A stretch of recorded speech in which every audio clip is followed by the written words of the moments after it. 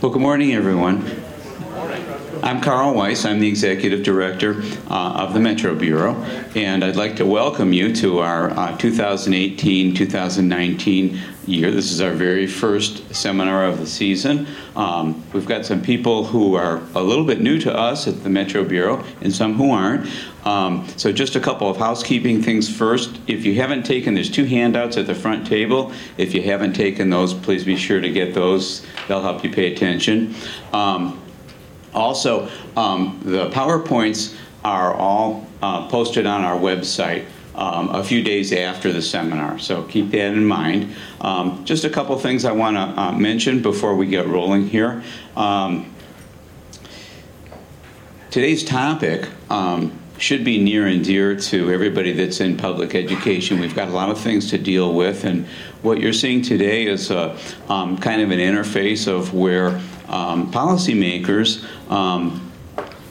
meet with educators, and sometimes the results are not real pretty. We now have an evaluation system where we have 40% of the evaluation that's predicated on student growth, which doesn't always work out the way we think it should work out. Recently, there's been some issues with that system, and we appreciate all of you taking the time. We've got an expert group here of attorneys and panelist attorneys to help you make sure that your district is on the right pathway here. For those of you who aren't new to the Metro Bureau, you probably recognize one of the panelists over here who retired at the end of June, Tony Marasco. But I'd like to introduce my 2 co-workers from the Metro Bureau, Dr. Greg Barrissey and Dr. Nancy Campbell. Both also retired superintendents who work with us down at Wayne State. And Greg's going to make some introductions for you.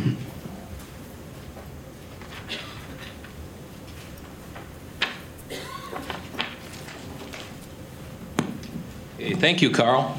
A couple additional housekeeping things that I want to remind you of that are included in your packet is, number one, if you need a Wi-Fi connection, the paperwork is in your packet to connect to the Wi-Fi. And if you're interested in sketches for today's workshop, the sketch sign-in form is out there, as well as the application form. Make sure you sign the application form and turn it in to us before you leave. And there's also a Metro Bureau feedback form that we'd like you to fill out at the end of the seminar. We'd like to remind you that at 10:15 is our official break, and that is also the last call for our coffee and our goodies, if you're interested. And then also, before you leave, make sure you pick up a copy of our next seminar, which is September 25th, and it is also out there in your packet. So with that said, what I would like to do is take a moment and introduce a number of the folks that are with us today. And I will start off with our esteemed panel.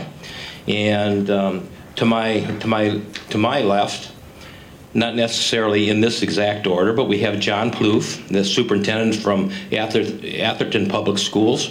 John Comet from Roseville, superintendent as well. Jordan Harris, assistant superintendent of employee services out of Troy. Sharon Irving, chief operating officer out of Warren Consolidated. And as Carl mentioned earlier, Tony Marasco from the Metro Bureau, and also retired assistant superintendent of HR and labor relations. Just before I came in, Carl was telling me that this esteemed group has over 400 years of experience associated with schools, so we're really proud to have them with us here today. Also, it was 500. Okay, sorry, Tony. I'm filling in for, all right, I took over for Tony. Tony does a good job of reminding me, sending me emails. Hey, Greg, you got to do this next. You got to do this. So thank you, Tony, for that. So anyways, with that said, we have what we believe is a great seminar put on by the firm of Cullens and Blaha. And with that firm today, we have attorneys that will be working with both Gary Collins and Bill Blaha, and that's Jeremy Chisholm. And we also have Jackie Sablaki and John Cava here with us. And I'd like to tell you just a little bit about Gary and Bill Blaha. They are truly esteemed school attorneys in Michigan. They do litigation and have practiced litigation not only at the state level, the federal level. They've also been involved in litigation with the Michigan Department of Civil Rights, the Michigan Department of Education, also the Michigan Employment Relations Commission, the State Tax Tribunal, National Labor Relations Boards, and the U.S. Department of Education. And they've provided consultation and services to over 30 school districts in Michigan alone. And I could go on and on and on. So once again, one of the premier school law attorney firms in the state of Michigan. And without further ado, I guess I'll turn it over to Gary Collins.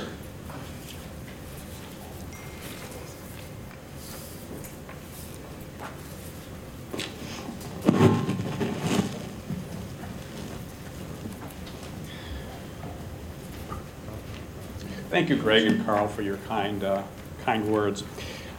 I walk a lot when I talk, so I'm not going to be behind the podium. I'm going to be working with you folks. The issue that we're looking at derives from the change in the Tenure Act and in the school code from 2011. And in 2011, we were worried about this very issue. And what happened, quite frankly, is southeastern Michigan got out-lobbied and outworked by western Michigan and northern Michigan. And there were a number of things that were true reforms if we look at the Tenure Act and our governance of teachers in Michigan. Michigan has the most favorable Tenure Act in the United States. There are only 2 states that have an arbitrary and capricious standard. Michigan is the only one where it's a mandatory standard. Colorado, you can still use collective bargaining and use just cause.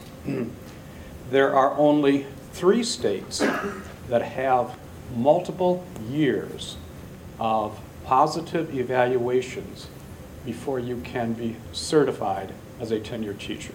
3 states. Okay? Of the 3 states, Michigan has the highest number of consecutive years of those 3 states. If you look at probationary periods, there are only 5 states that have longer probationary periods than Michigan. The one area, and it is dramatic for southeastern Michigan, where we had controversy in 2011 was taking layoff and recall from the Tenure Act and allowing it to go to circuit court. And the impact of that is dramatic in southeastern Michigan. The impact of that is that you have a potential of front damages. Front damages means damages from the point in time of the cause of action up until age 65. So potentially, every employment action that results in a layoff and recall is potentially a $1 million suit. Now, we were very active in opposing this, our firm was, but quite frankly, southeastern Michigan was out-lobbied by the rest of the state. And the rest of the state was not concerned about the liability that we would be in circuit court. Now, we did write some language that would help us in southeastern Michigan, but it's really limited language. And quite frankly, people are over-applying it, and they're not seeing where the weakness is in that language. And the language that we wrote said that there would be no front damages on the layoff and recall. Okay? It also limited the back damages. The problem, well, why this was devised in this manner was to specifically stop class action suits. Okay? Two of our clients in the past had been hit by class action suits. Wayne Westland, when I think Greg was assistant superintendent, we had a bad class action suit that we defended at circuit court, lost in Wayne Circuit, and then won at the Court of Appeals. Even when you win, though, you're spending a considerable amount of money to win a case like this. And when you're looking at millions of dollars, you're always having the question, should we compromise this for part of the liability or take the whole liability? The other case that we are very familiar in, and we came in after this happened with the school district, was Ann Arbor. And Ann Arbor had a lawsuit regarding the ability of substitute teachers who had worked a number of days to be allowed a preference for a vacancy. And at the time, Ann Arbor had them sign waivers that's saying, in return for continuing to be a substitute, I waive my right to be a teacher. The problem with a waiver like that is it's not statutorily enforceable.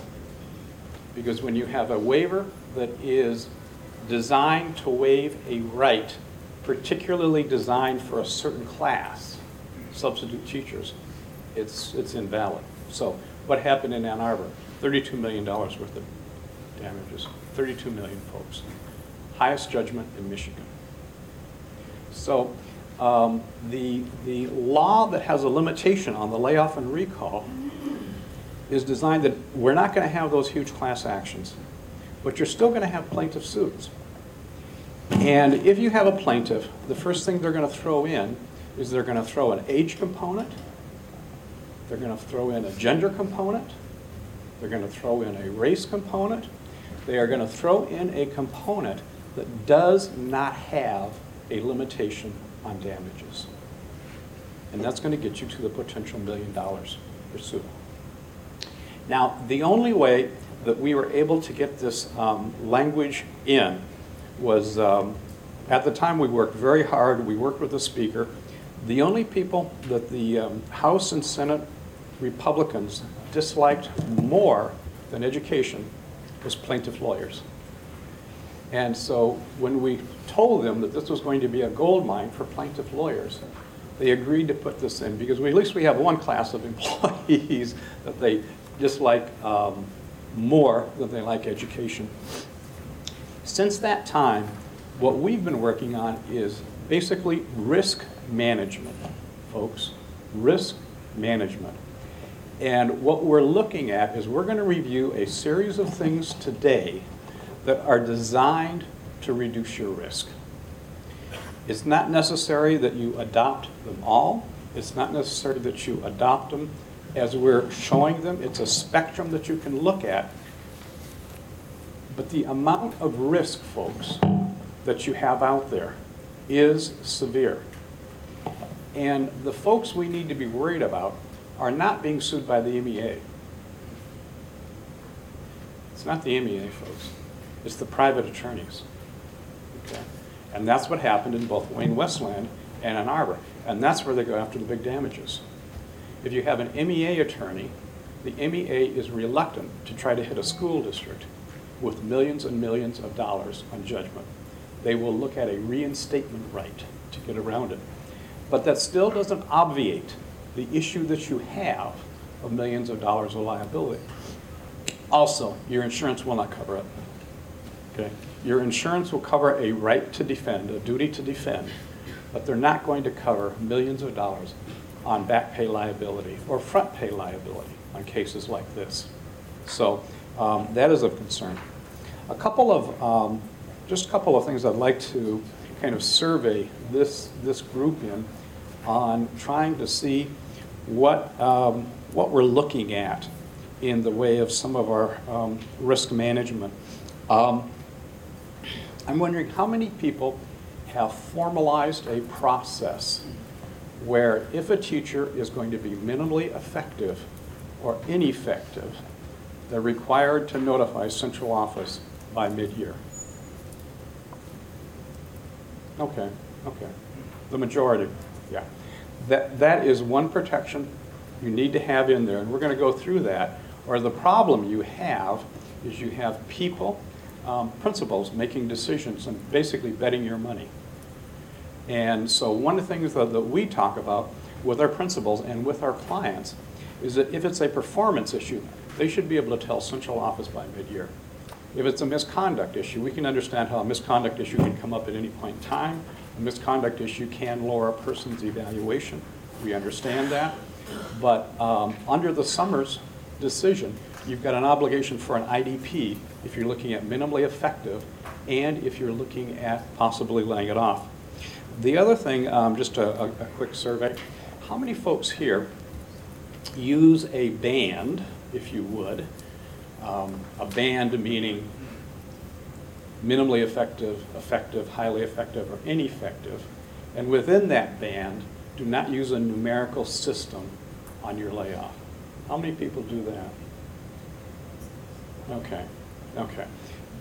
That's one of the areas that we've been talking about, well, for 7 years, about not litigating that.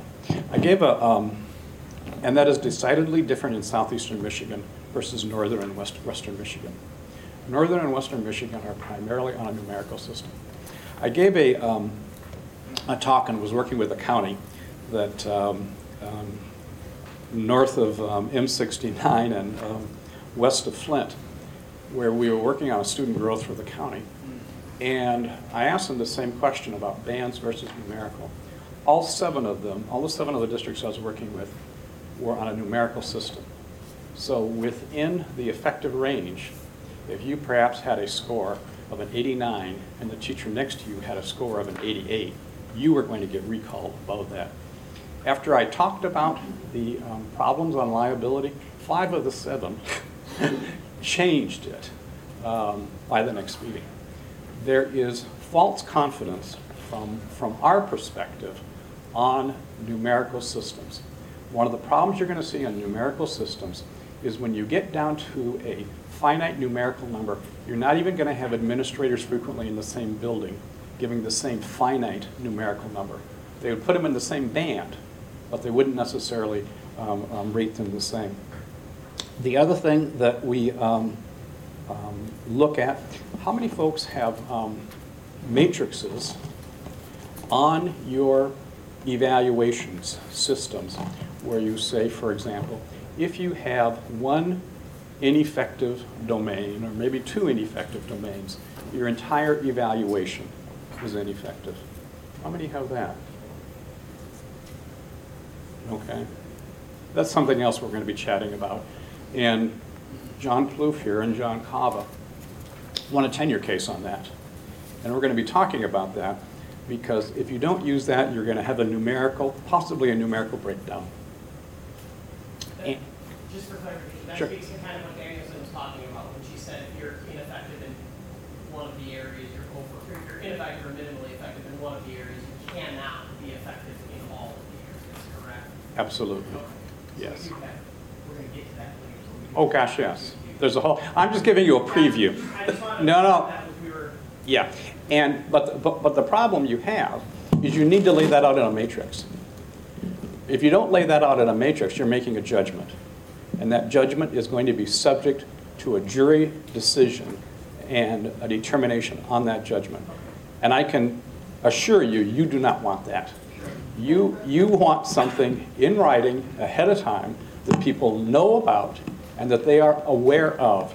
And so we're going to take a look at the issues on that. We're also going to take a look at a whole series of issues that basically talk about best practices that you may want to get into. One of the issues in 211 was Grand Rapids had a real problem with some of their technology components. And technology does not have a separate certification, as you're aware. And so during every layoff and recall, because they couldn't limit it by certified, Grand Rapids lost all of their certified computer programming classes because they had people of other tenure taking into it.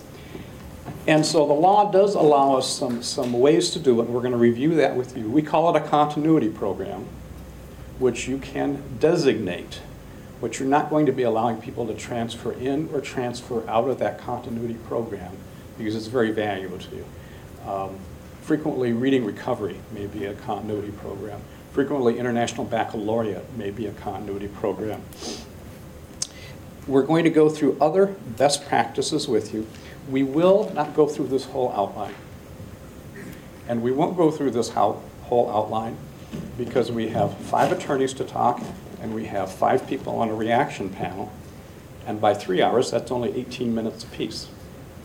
I don't know any of us that can talk for less than 18 minutes on all of this topic. But we are going to be having a follow-up on this in October on student growth. And all of this also lays directly right into student growth. Because if you have a failure on your student growth, you have a failure on your evaluation, you have a failure on your layoff and recall, and you're just waiting for the sharp plaintiff's attorney to try to make money off of a systemic failure. So what we're going to start off with is Jackie Zablocki, one of the attorneys on our staff, is going to give a review of the Summer 2 decision. And I have to give fair notice to, I was expert witness on Summer 1 that got, I shouldn't say kicked, but that part of it. So I am familiar with the case somewhat. And we have both the superintendent of Southfield here, and we have the head legal official for Southfield here too. So if you have any real questions, you can ask them, but you know, we've read the cases. Anyway, Jackie Zablocki was a attorney at the Court of Appeals for 5 years before she joined us. And one of the things that we've looked at when we hire attorneys is we look at who has been writing the opinions for the judges. And we have found that to be very helpful. Mr. Blaha recently won the open carry suit with the gun rights advocates.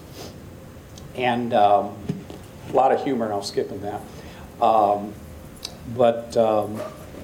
Jackie, if you could review Summer 2 with the folks. And you know what? Before you do that, I need to go through a couple of quick slides here. Yeah, okay. I need to go through a couple of quick slides with you, just so that you're aware. So part of the problem that Michigan has is we're aligned with layoff and recall. Okay? So if you're aligned with a layoff and recall, a layoff and recall state, you're going to find that your percentage of minimally effective and ineffective students is dramatically lower than a state not aligned with layoff and recall. And the reason of that is if somebody is minimally effective or ineffective, you risk laying them off. And so you need to make decisions as to how you're going to handle that. Part of the problem, though, is that if you look at our probationary teachers, it really does not make sense with the national norms that our probationary teachers are lining up at the same level of evaluations as our tenured teachers. That flies in the face of most national research that you see. The reason why that is because we're aligned with layoff and recall. Here are 3 states that are aligned with layoff and recall: Florida, Michigan, Tennessee. You know, those little buzzing things reminds me of a little story I heard about the midterm elections. And they said, what group is going to have the highest voter turnout in the midterm elections? And the answer was the Russians. Who knows if it's true or not. Anyway, what you're seeing is the same basic percentage on ineffective or minimally effective in states that line up with a layoff and recall. It's not Michigan. When we first got this data and comparing, and we do a lot of research and work in this. For those who aren't aware, we write the Michigan Teacher and Tenure, which is a review of Michigan tenure going back years. And we also write the Michigan Teacher Evaluation Booklet. We were involved in both the 211 statutes. We served on the 214 and 215 teacher evaluation administrative evaluation subcommittees of the House. But anyway, when we're looking at these things from state to state, first we couldn't find out why we were so much lower on our ineffective and minimally effective than states surrounding us. And at first I attributed it to our labor background. I thought, okay, we got a labor background in Michigan, I can understand that. Over time, though, what we found, though, is it's totally because of being aligned with layoff and recall. If you look at New Mexico, part of that one? Yeah, okay. We have somebody coming for that. Thank you. Thank you. I was getting a little whatever. Okay. So we'll look over here, folks. If you look at New Mexico, you would have more of what research would say would be a curve on the effectiveness of teachers. It's not totally a bell curve, but it's fairly close to it. Then if you look at New York, and New York is not aligned with layoff and recall. New York, when we first passed the evaluation laws, and New York passed an evaluation law, they started off with about the same percentage of minimally effective and ineffective as Michigan did. As they got used to that it was not aligned with layoff and recall, they went to a more normal perspective of about 16% of their faculty members. So just be aware that that is part of it. And now I'll let Jackie Zablocki talk about Summer 2 versus Southview. Jackie.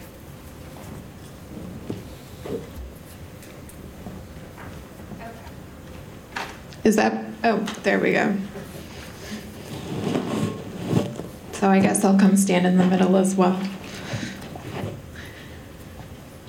So Summer v. Southfield originated in 2012 and it's still ongoing. The Court of Appeals issued a decision this year in 2018 that has significant impact for school districts. And I think we should begin with some background of the case. So Meredith Summer began teaching in 1999. So by 2010-2011 school year, she was a tenured teacher. And during that school year, she was involved in a personal dispute with a colleague who was a personal friend of the school principal. So she alleged that she sought the principal's help with that dispute, but the principal did not help her. And she filed an internal harassment complaint in the spring of that school year and alleged that she did not hear back about the complaint until the following school year, the 2011-2012 school year. And essentially the HR department did not find that her allegations were substantiated, but perhaps the school administrative team could have done more. That appeared to be their finding. So in her complaint to the court, Summer alleged that the principal told another employee, "You won't have to worry about Summer after this school year." So during the 11-12 school year, her classroom, 7th grade social studies, is observed in February, but she claims that she never got the results. And then in March, she receives her year-end evaluation, and it's minimally effective. She says she is not given a plan of improvement or an opportunity to improve at that time. And then in June, she's laid off. She, in her complaint to the court, said that she was the only minimally effective teacher in her building. She's the only one laid off. And despite that, she was hired to teach summer school during the summer of the 2012. So she filed suit with the court challenging her layoff. And what's interesting is that she is alleging that her evaluation did not comply with 1249, Section 1249 of the Revised School Code, but nothing in 1249, which lays out all the evaluation requirements, says that a teacher can file suit if a school district does not comply with those requirements. So that's one of the issues. She also alleges that the district's evaluation was not rigorous, transparent, and fair. And that's language that's in the beginning of 1249, kind of that flowery language. And another question is, well, what does that mean to be rigorous, transparent, and fair? That's something that I don't think districts or us as attorneys have really put thought into that having actual meaning of specific requirements under the Revised School Code. So backing up a little bit, 1248 is important because it does provide a cause of action, and this is what Gary was talking about, the section that could potentially provide for front pay or back pay. And 1248 specifically addresses layoff and recall decisions, and it says that a school district shall not adopt a policy that provides for length of service or tenure status to be the primary or determining factor in personnel decisions. Well, that was not the case here. Summer was not laid off because of her tenure status or her length of service. But the statute goes on to say that personnel decisions must be based on effectiveness, and effectiveness shall be based on the performance evaluation system of 1249. So it pulls in all of the requirements of Section 1249, which today talks about having observations and an IDP and being based on student growth. So now 1248, which says a teacher can sue if their layoff does not comply with these requirements, basically says the teacher can file suit if their layoff is not based on effectiveness, where effectiveness is measured using the evaluation system set out in 1249. And here's that section that specifically talks about the cause of action for teachers under 1248. And as Gary was saying, it precludes class actions, but a plaintiff's attorney could couple this with a charge of unlawful discrimination based on race, age, sex, and in that way they could open up the ability to obtain damages. So as I was just saying, 1249 is where all of the requirements for evaluations are laid out. And that includes these requirements that teachers are provided with opportunities for improvement, that ineffective teachers are not removed until they have had ample opportunities to improve. So just a quick comparison between the two, 1248 deals with layoff and recall decisions. It provides that length of service or tenure status may not be the primary factor in layoff. And layoff and recall must be based on teacher effectiveness, where effectiveness is measured using the evaluation system laid out in 1249. And it includes a private right of action. So teachers can go to court if their layoff does not comply with the requirements. 1249 lays out all of those requirements, that the evaluation has to be rigorous, transparent, and fair, provide opportunities to improve. It now states that we have to have at least 2 observations, an IDP for certain teachers, based on student growth, all of those requirements. There's no specific cause of action under 1249, but you can kind of get it in through the back door for 1248. So as I was just saying, you can bring a private cause of action if a layoff is based on length of service, tenure status, or the use of an evaluation procedure that does not comply with 1249. So this opens up the door for a lot of different challenges, which Jeremy is going to talk about in a minute. If a teacher says, you did not observe me twice, or one of the observations was not unplanned, or you did not develop an IDP for me. All of these means that that evaluation did not comply with 1249, and then if the teacher is laid off, they could bring a cause of action. And then we also have these subjective requirements that it be rigorous, transparent, and fair, that the teacher be provided with opportunities for improvement. So a teacher could say, my evaluation was not rigorous or transparent or fair, and what meaning is assigned to that? And that's basically what happened in summer. So summer was in 2012, and that was before a lot of the specific requirements of the evaluation system was in the law. And so Summer said that it was not fair that she did not get the observation feedback from her February classroom observation. And it was not fair that she was not given an opportunity to improve, which the statute requires, when she was told she was minimally effective in March and then laid off in June. So the court agreed with her and said that she basically could move forward with her case based on those allegations. And that's significant because the court didn't say who the district should have laid off. She was the only minimally effective teacher, so it's a layoff for an economic reason, presumably. So what was the district supposed to do? Basically, the court just said she was supposed to have an opportunity to improve and notice of her deficiencies.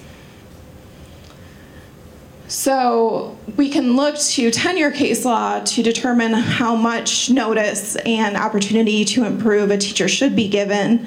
In cases of a teacher being terminated for incompetence, the Tenure Commission has held that 30 days notice and opportunity to improve is not enough, but 6 to 7 months is enough. So that at least gives us some idea of how much time would be enough in a case like Summer. So Gary, do you want to talk about these distinctions? Yeah, let me do. Yeah, the unfortunate thing about Summer is the evaluation law wasn't passed to 215.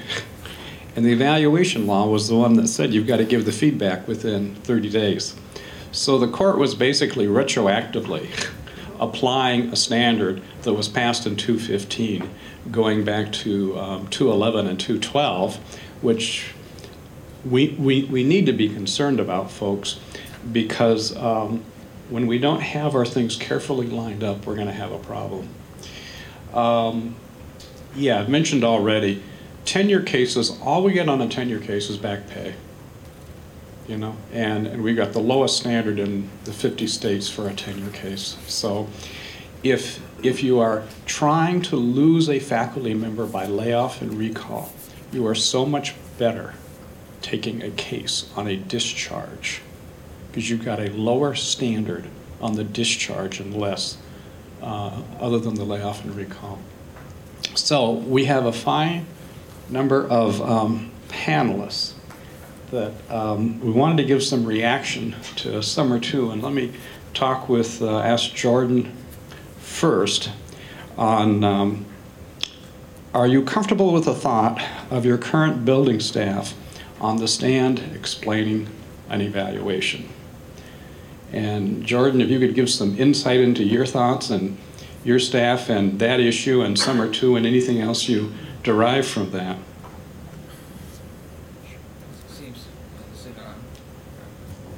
Seems so official with these mics, but well, and Gary, you just touched on it, and I'll just briefly cover another thought I had before I even get in that question.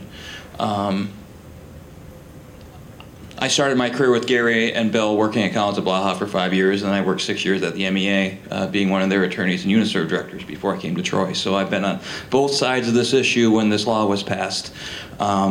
One of the reflections I guess I have for this group that pieces of advice, I've heard superintendents say it or building administrators say this to me, to your question of building administrators, Gary.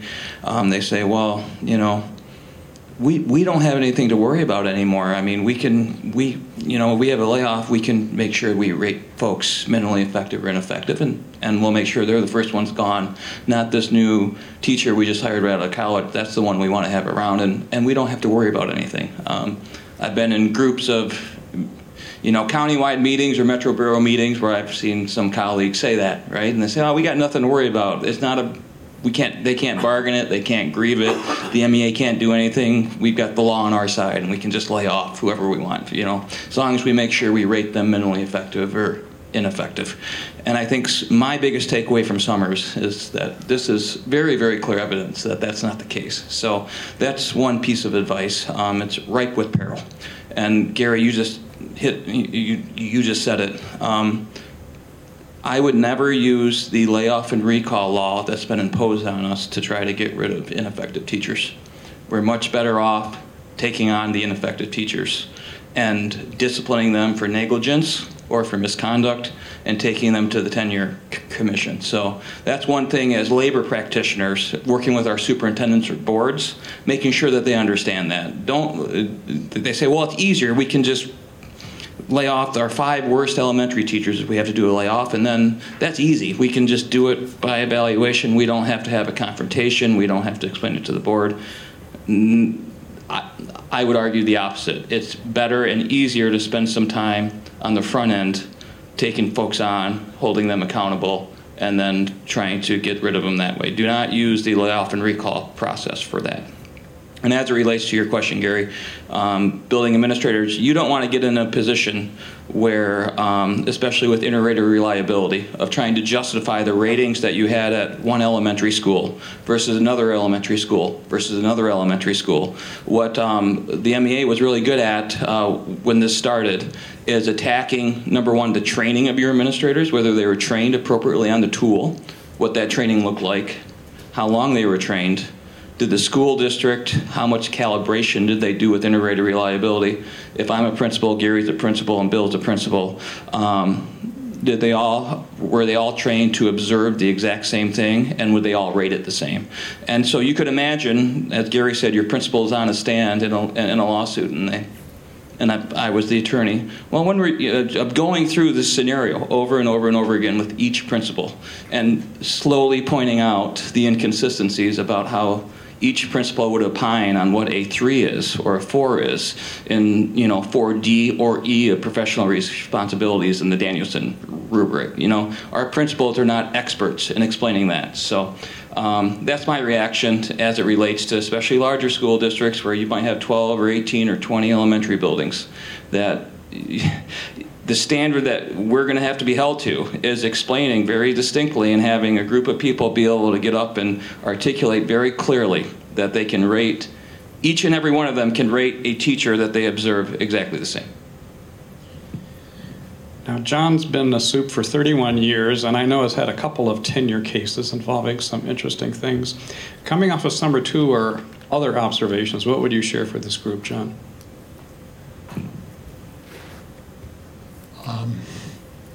I've kind of lived through a lot over the years, and I've been in front of the tenure commission a couple times. I can show you the no longer abrasions, but the scars that existed. We have been successful, but we've also been unsuccessful. Listening to the summer decision here, one of the things that I would recommend that the principals do is if they feel a person is not going to be effective, is ineffective, that they get a second opinion from another administrator that comes in. If you're in a secondary building, it's very likely you're going to get your assistant to go in and have her or him also do an evaluation. If you don't have a second person in your building, then I strongly encourage you to have someone from central administration come over and become involved in the evaluation process. I am not sure if another court is going to say 6 months is enough time to change. That seems to be what's said here. And I think a lot of this is still going to be determined by future cases. John's point when he was talking privately to me, he says these cases raise more questions than they do provide answers, and absolutely. Sharon, you've got your own mic. Okay. Tony's always prepared. Just to answer your question about whether or not we're comfortable with our buildings principals ready to handle this, I think many of our building principals are comfortable handling EAs. They have dealt with union representation over time as a teacher, then sometimes as a principal, and they're a lot more comfortable with that kind of questioning that comes into what they do and why. Our principals are not at all prepared for civil litigators. They're just not one bit, and they haven't prepared their cases, their evaluations, as if they were going to be tried. They simply aren't. And so one of the pieces that we've had to use in our district is many control measures that certainly require the building principals to notify us if they have anyone that they think will be minimally effective. We use stages, and some of those larger school districts may use software to manage their evaluation systems. And that software usually will very conveniently offer calculations so that whoever's doing that evaluation doesn't have to come up with that overall rating themselves. The computer will do it for them. That offers a lot of surprises at the end in terms of what those calculations bring. It was one thing when we tried to limit the surprise and all of the remedial preparation work that might have to then happen if that wasn't something that was on an individual's radar.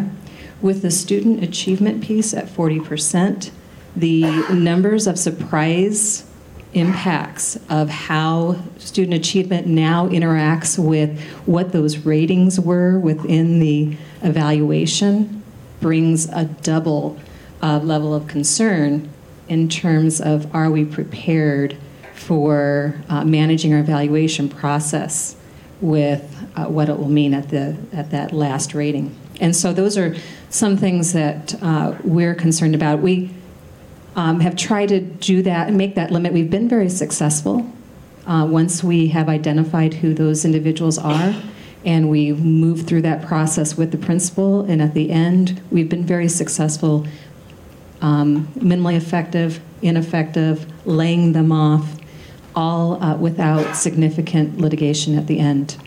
So it can be done, but it takes a lot of care, and the larger your district is, the least likely, or the less likely it is that you're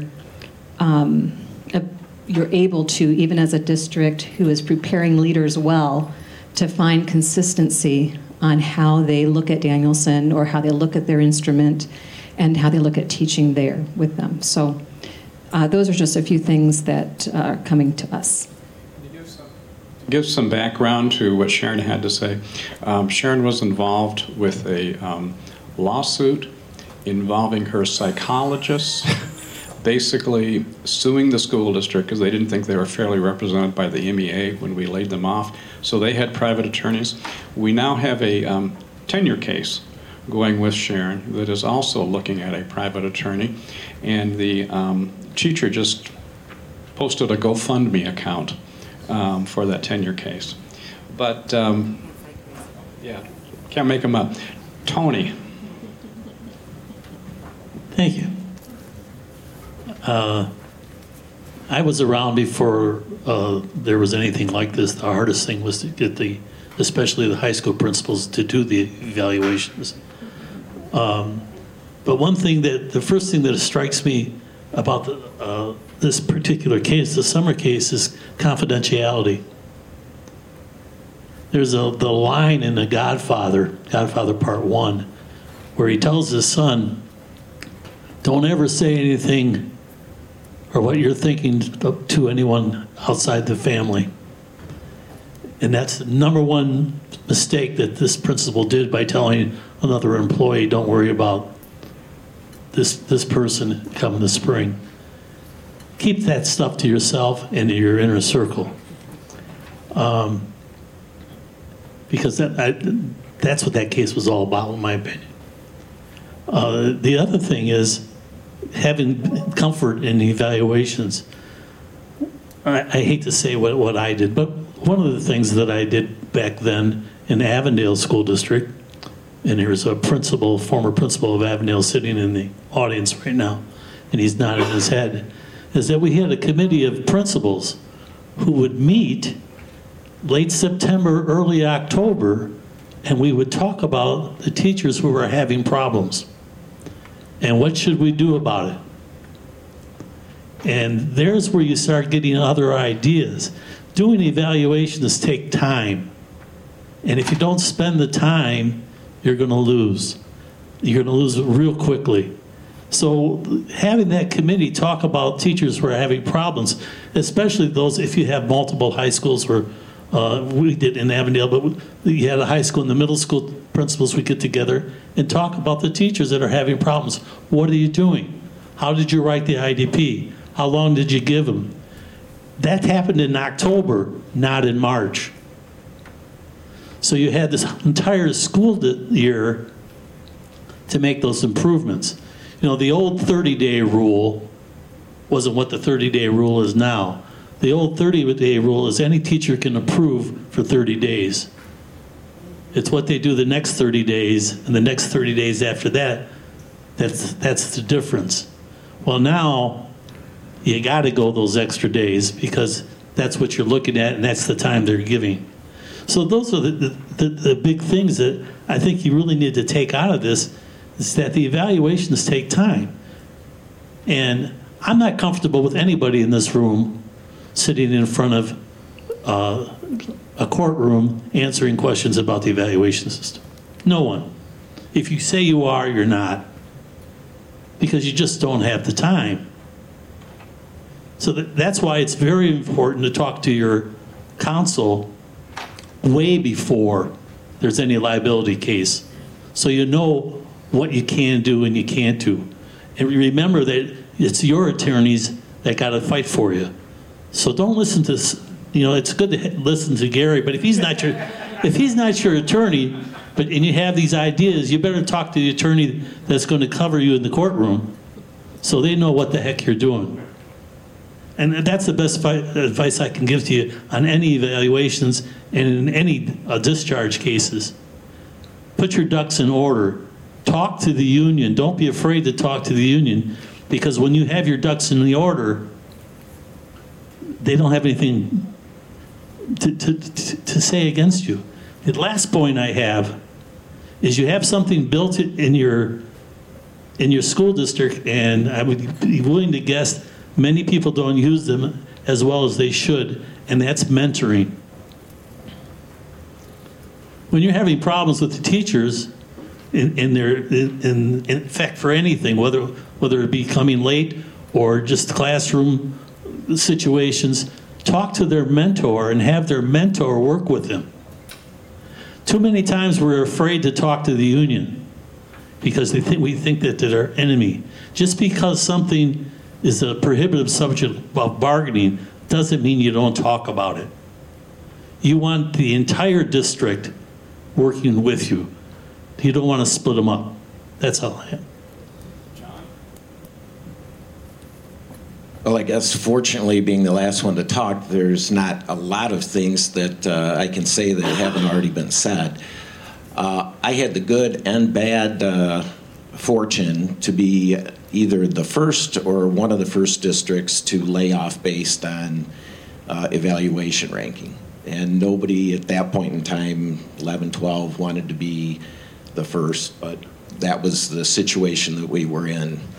And we ended up being successful. It was the second time that I had been with the tenure commission. First time was as a high school principal, and I learned a lot due to Bill's tutelage and driving points home that I think when I became superintendent, we were able to instill in our administrators related to the consistency and the training. The point that I guess I would want to bring out is I have been successful twice in front of a tenure commission. And with the ALJ, you know, they look at the facts. I've been in circuit court once, and we lost that case, and that was not about the facts at all. It's about the attorney attacking what you do, what you don't do, and, you know, our defense attorneys have to depend on us to have done everything right in our processes, because that's, like I said, the attorneys attack there. But they say and do anything. It's not about the facts. It's what they can convince the jury. And right now, that's not what we can control. So, like I said, I had the good fortune of going before the Tenure Commission. But now we're in a different arena with the layoff and recall. And like I said, a lot of the things have already been said about training, consistency, implementing your tool with fidelity, and providing the timelines. You know, like I said, we knew we were going to lay those individuals off in October and spent a lot of time working with the individuals October, November, you know, until April. And I think that contributed.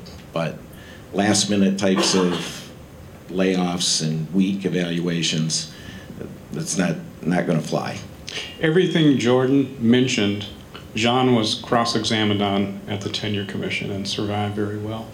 It can be done, but it's a tough road. John, you were going to? I was just going to say that a leading Republican from St. Clair, Macomb County is now saying the 40% is too much, and he has proposed legislation to roll it back. And it looks like he's getting support from another Republican. So stay tuned on that.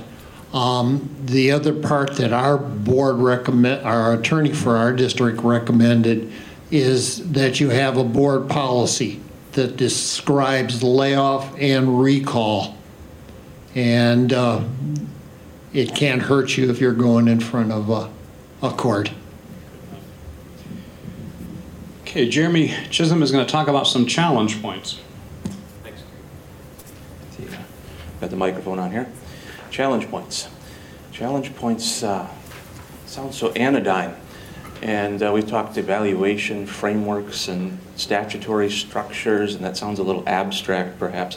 What am I really talking about? I'm talking about chaos. Chaos in the form of a greedy, money-grubbing plaintiff's attorney who's coming after you for that $1 million in front damages that he or she thinks that he can get by making one of your principals cry on the stand, as we've started to allude to. How do we deal with that? Well, Sharon already had a great line a second ago. I honestly didn't feed that to her. It's a great line. She's not even here to hear me compliment her. But our principals don't prepare their evaluations for litigation. They just don't. Nobody does. And that's understandable, because the evaluations are supposed to be there for what? For growth, improvement. That's the whole idea, right? As we're here for growth and trying to help people and give people an opportunity to improve, and everybody can be brought up and fixed and put together, and all of that's supposed to work. So you're not preparing them, your principals aren't preparing them for litigation. However, in the context of chaos in the form of that plaintiff's attorney looking for the $1 million payout, how do you prepare for and counter that? How do you bring order out of that chaos? Sharon and a couple others have also hinted at that. And that's what we're here to help you with today, I hope, by feeding some ideas. What we do is start to prepare those evaluations a little bit more for litigation. That's one way of putting it. It's been put already as looking ahead, mid-year notice, conversations, working with legal counsel, all of these things that have been said, and they're all very true. What we're talking about is in the current environment, in the current context of the law, of the case law that's been developing at the Court of Appeals, and perhaps will continue to develop, almost certainly will continue to develop. How do we stay ahead of chaos, and how do we bring some order, and how do we succeed without necessarily having to litigate? Because that's the best victory, right? Is when you have postured yourself so well, prepared yourself so well, that you don't have to go in front of the Tenure Commission or Circuit Court or the Court of Appeals to litigate. We're there for you when you have to do that. But if you can prepare a little bit, start thinking in terms of preparing those evaluations for litigation, you can hopefully avoid it. So challenge points. When I say challenge points, and I've already said we're talking about chaos when we say that, imagine that instead of the friendly, lovable, reassuring defense attorney that you all know me to be, imagine that I am standing before you looking for that $1 million. I am the guy that's got a billboard and a phone number, and some of your teachers have called me and said we were laid off, and we don't think it was fair, we don't think it was right. Well, you can no longer say, it's a layoff, tenure commission is going to look at that, and we'll deal with that, which is all that we've been talking about so far today. In today's context, that means you're going to court. You're going to have to defend that decision, and not that decision, because that's a little bit of the misconception that I want to address. That's what I mean when I say challenge points, and why it's plural. We're always accustomed to thinking of the decision to lay off, and it's got its supporting reasons, but the decision is we're going to make a layoff, and that's the decision that's going to be challenged. No, not today. The decision, why did you lay off, is not going to be what's called into question. We're going to talk a little bit for the next couple of minutes about everything that could be. Maybe not even everything. I've only got a few minutes to talk, and there's a long, long list that a plaintiff's attorney could think of. When a plaintiff's attorney sits down with your teacher who's been laid off and says, tell me about your story, they're not going to hear your story. They're not going to hear about the poor performance that everybody knows, right? They're not going to hear about all the times the principal has had off-the-record conversations. They're not going to hear about all the times that maybe an assistant superintendent has had an intervention and has had a conversation and has talked, or the books that they've been asked to read, or classes they've been sent to so that they can gain some training.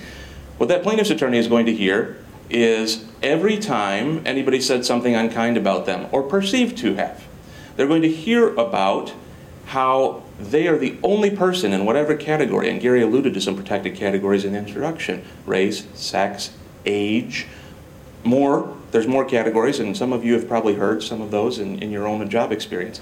They're going to hear about, from that teacher's perspective, why they fit into one or more of those categories and nobody else ever has, and why that is probably the reason, the real motivation, that they've been laid off. And then the plaintiff's attorney is going to sit down and start thinking about, with your teacher, every time that there's been an interaction between the teacher and the principal, the teacher and anybody in central office. They're going to hear about rumors, innuendos, all of this. And all of that is going to be funneled by that plaintiff's attorney into questions that you and probably your principal are going to be asked. So when we say challenge points today, and I've said it once, I'm going to say it again, we're not talking about the point of making the decision to make a layoff. We're talking about each and every decision that possibly could have been made leading to the effectiveness rating is now up for grabs. That's what I mean when I say chaos in the form of a plaintiff's attorney. Each and every decision that was made along the way to assigning that teacher an effectiveness rating is now up for grabs. It's going to be subject for debate, and it's going to be subject for cross-examination and interrogation on the stand. And it's not even, it gets worse, not even just a matter of explaining why one person versus another received the rating that they did, though that can be bad enough, and we're going to talk about that for just a minute. But as we saw in the summer case, unfortunately, the Court of Appeals doesn't even necessarily have a better solution to say, well, you should have picked that other person instead. The court might just say, well, we think that there were some problems with 3 of the decisions out of the 3,000 that went into that, and we think that's enough. Not that I'm critiquing the Court of Appeals too much. But each and every decision that was taken along the way to assigning an effectiveness rating all of a sudden is part of litigation. So a teacher could allege that the district failed to provide proper remedial measures as required by law. When I say remedial measures, what's the essence of everybody's kind of basic conception of fairness, right? And this, we saw a little bit of this in the court trying to, as Gary said, backdate some of the more recent legal updates, the statutory updates, into a time period when they had not yet been passed. But I think that we see a little bit of kind of a human understanding coming out on this. What's the essence of fairness? But notice, like everybody knows what the rules are, and an opportunity to try to figure it out, and if you make a mistake, maybe an opportunity to improve. Well, that's a generic kind of idea. Well, it gets really particular now, really, really particular, because not only do you have timelines, and do you have a list of You must have different kinds of observations, and you've got to have a feedback period. What's one way that we can offer somebody an opportunity to improve? Just what's a generic way? A teacher, you're a building principal, and you walked into a classroom and saw a problem. What's one way that you can have an opportunity to improve? Go visit another teacher. Exactly. So you could pull them aside informally and say, hey, I noticed you were struggling with classroom management today. Go see Mrs. So-and-so. She's great at that. She's been doing it for 20 years. Talk to her, maybe spend an hour in her classroom, something like that, on your planning period, and see if you can get some good ideas. That's a great idea. That might help somebody grow. Is that going to help you defend your lawsuit? Not necessarily. Not if it's not written down. Not if it's not part of a structured plan, as we've just learned from the Court of Appeals at this point in time. So the decision to pull somebody aside and say, why don't you go talk to Mrs. So-and-so? She's a really great example of classroom management. Could, in fact, because I'm not the friendly, reassuring face now, I'm the mean plaintiff's attorney, could, in the plaintiff's attorney's hands, be that time when the principal came and told me that I wasn't as good as Mrs. So-and-so. She didn't like me. I always knew she didn't like me. Every time that you, again, nothing wrong with having those conversations, but every time that you have that conversation, and it's not, again, thinking towards litigation, it's not documented as part of a plan of improvement, an IDP perhaps, which we're going to talk a little bit more later, that can be spun. That can be twisted. If I'm a plaintiff's attorney, I'm going to twist that. I'm going to twist that really hard and say, you always tried to make her feel like she wasn't as good as Mrs. So-and-so down the hallway. Another way that a teacher could allege that they were not given enough time for the teacher to improve. We've talked about that a little bit. Right now there's this kind of range. We know that from an old case that 30 days is probably not enough. We know for sure that 6 months, at least as of today, is. Is there a range somewhere in between? Probably, but we don't know for sure yet. Something subject to litigation. What about support? If a teacher is going to allege that they were not provided the support that they need to help them improve. So Julie has just identified one great way of support, a live example, a first-hand example of somebody they could go and watch, which is another support that we could commonly offer a teacher in a building. Professional development, go see a seminar, an online webinar, read some books. A lot of schools bring in either permanent or rotating coaches, all kinds of different models. Think about this. If for whatever reason you've got a schedule of coaching and you've got people coming in giving in seminars, and 30% of your teachers go 1 year, 30% the next, 30% the next, because that's how you can fit it in, it's how you can afford it. All of a sudden, the teacher who's happened to be laid off happened to be one of the ones who's in the third year out. They haven't had that training yet. Now all of a sudden, not only did they not get the training, but other people did. What do you think I'm going to do with that if I'm the means plaintiff's attorney at this point in time? I know this is starting to sound a little bit overwhelming, perhaps. I hope so. That's my point, because then we're going to lead it into the other esteemed attorneys over here who are going to help you solve this in terms of how we put structure, how we draw structure out of chaos, give this some order. And it has to do with exactly what we've already talked about. Starting to think about our evaluations as if they were going to be subject to litigation. And if you do that, hopefully you'll have such a strong posture. You're going to have a documented file. You're going to have that notice by the middle of the year. You're going to be working with your counsel. You're going to be working between central office and your building administrators all throughout the process so that when the time comes and a layoff is made, it looks really good. And we can get you there. We can get to that point in time. Before we get to that, though, one more scary part. The 40% of student growth, or 40% of the evaluation being student growth data. So how could this go wrong? This could go wrong in a lot of ways, but here's the big one. Here's the big one. If you don't have strong central office management of what each of your buildings are doing. If 40% of a person's evaluation is dependent on student growth, and student growth is not measured in a way that is carefully normed and has high has high validity between building in terms of the different sorts of assessments that are being given, how they're being given, how people giving the assessments were trained to give the assessments. Each and every one of those aspects can be a challenge point, can be an opportunity for somebody to say, that was broken. So for example, let's talk about student growth and how this can impact it if it's not immediately apparent. If you have 6 elementary buildings, and 2 of the elementary buildings are using one set of tests, one set of assessments for their ELA program. And setting aside statutory requirements right now, work with me just on the example. And the other 4 are using a different one, a different set of assessments. Maybe you have done some homework in central office. Maybe both sets of assessments fit within the range that you say we have enough validity between those, because we can compare the research based on these, we can compare how they were given, we think we can defend that. Maybe you don't. Maybe the principals have picked that for themselves. How familiar does that sound? That your principals are the ones who are determining what the assessments are that are being issued in their buildings. I see it frequently, though we're moving away from that. People are learning to move away from that. If that happens, then no matter which side, which one of those 2 sets of assessments that's been used for student growth measurement, happened to be the one where the teacher who was laid off was evaluated using that, they're going to challenge the fact that it wasn't uniform across the entire district. They're going to challenge that the principal in their building didn't receive the same training as the principals in the other building, and that therefore their student growth measurement wasn't a fair student growth measurement. And because it wasn't a fair student growth measurement, their whole evaluation was fair, and therefore they shouldn't have been laid off. So, with that said, hopefully everybody's feeling a little bit anxious, unless all of you have already thought all of this through. Maybe some of you have. We're going to go to a group exercise for a minute.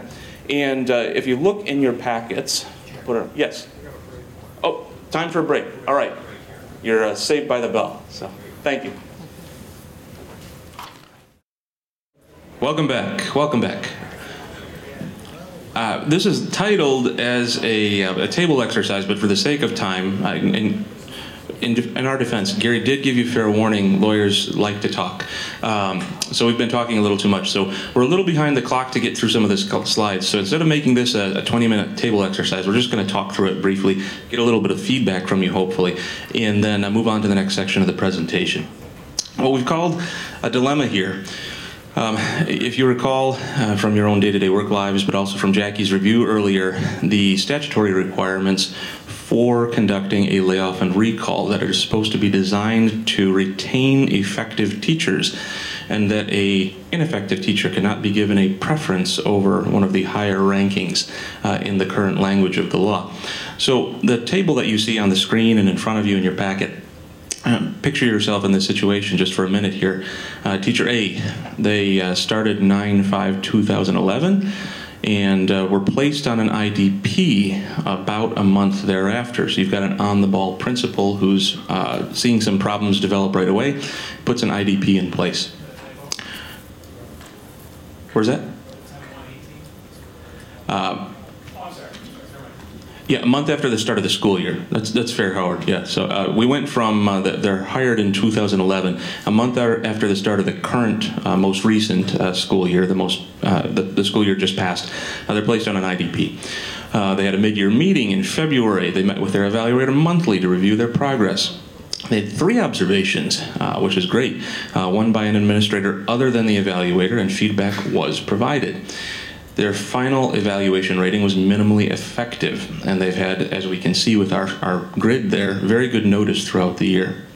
Their prior effectiveness ratings were effective for the last 4 years, which is kind of the relevant look-back period for the most part. Teacher B, hired the same year as the first teacher, and does not have an IDP to date at all. There was no mid-year progress report. 2 evaluation or observations were allegedly completed. Your principal has told you that he completed 2, but it's unclear how much feedback was provided, particularly on the second observation. The principal has rated this teacher ineffective, and they were given their notice just at the end of the school year. They also have been effective for the prior 4 years. So, a couple of questions related to this scenario, which maybe some of you have lived through before. Who gets laid off? You have to lay off one.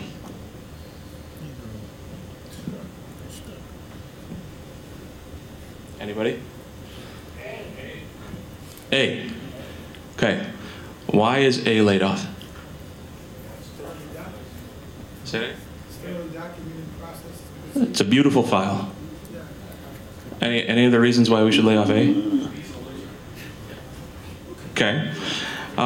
Any issues with laying off A? I do. Tony? minimally effective is effective. Thank you. All right. So it is designed to be a little bit misleading, a little bit of a trick question for you there. But we do that on purpose because you might run across the circumstance. Maybe you have already. The current statute says you cannot give preference to an ineffective teacher in favor of somebody else, or at the detriment of somebody else who has a higher effectiveness rating, such as teacher A, who has only minimally effective, which is, as Tony pointed out, an effective rating. It's less than effective, but it's not ineffective. So teacher A has to be the one to go because they are the lowest ranked teacher. They're the ineffective teacher. What's the problem? Well, the problems are numerous, right? They're legion because of what I just went through with you right before our break. You don't have an IDP. It's unclear if there was feedback provided. The Court of Appeals has said that's a real issue. And they received their notice just a couple of weeks ago. You might have lived this circumstance. You might in the future. Maybe you're thinking about it right now. And that's a little bit of the point of this presentation is if we in central office can work effectively in advance with our building principals, who are the ones on the front line, who are the ones that have to spot the problems early, have to put the IDP in place, etc. And we'll be the ones submitting that final evaluation rating. That if we can work with them and guide them and give them that structure well enough in advance, you can hopefully avoid ending up in this circumstance where you would need to, if you had to make a layoff, move forward with laying off the ineffective teacher. And that obviously is going to be a difficult problem in this circumstance. So with that said, we're going to, like I said, we're not going to make it a table exercise. I'm going to pass the microphone over to Mr. John Cava. Welcome, John.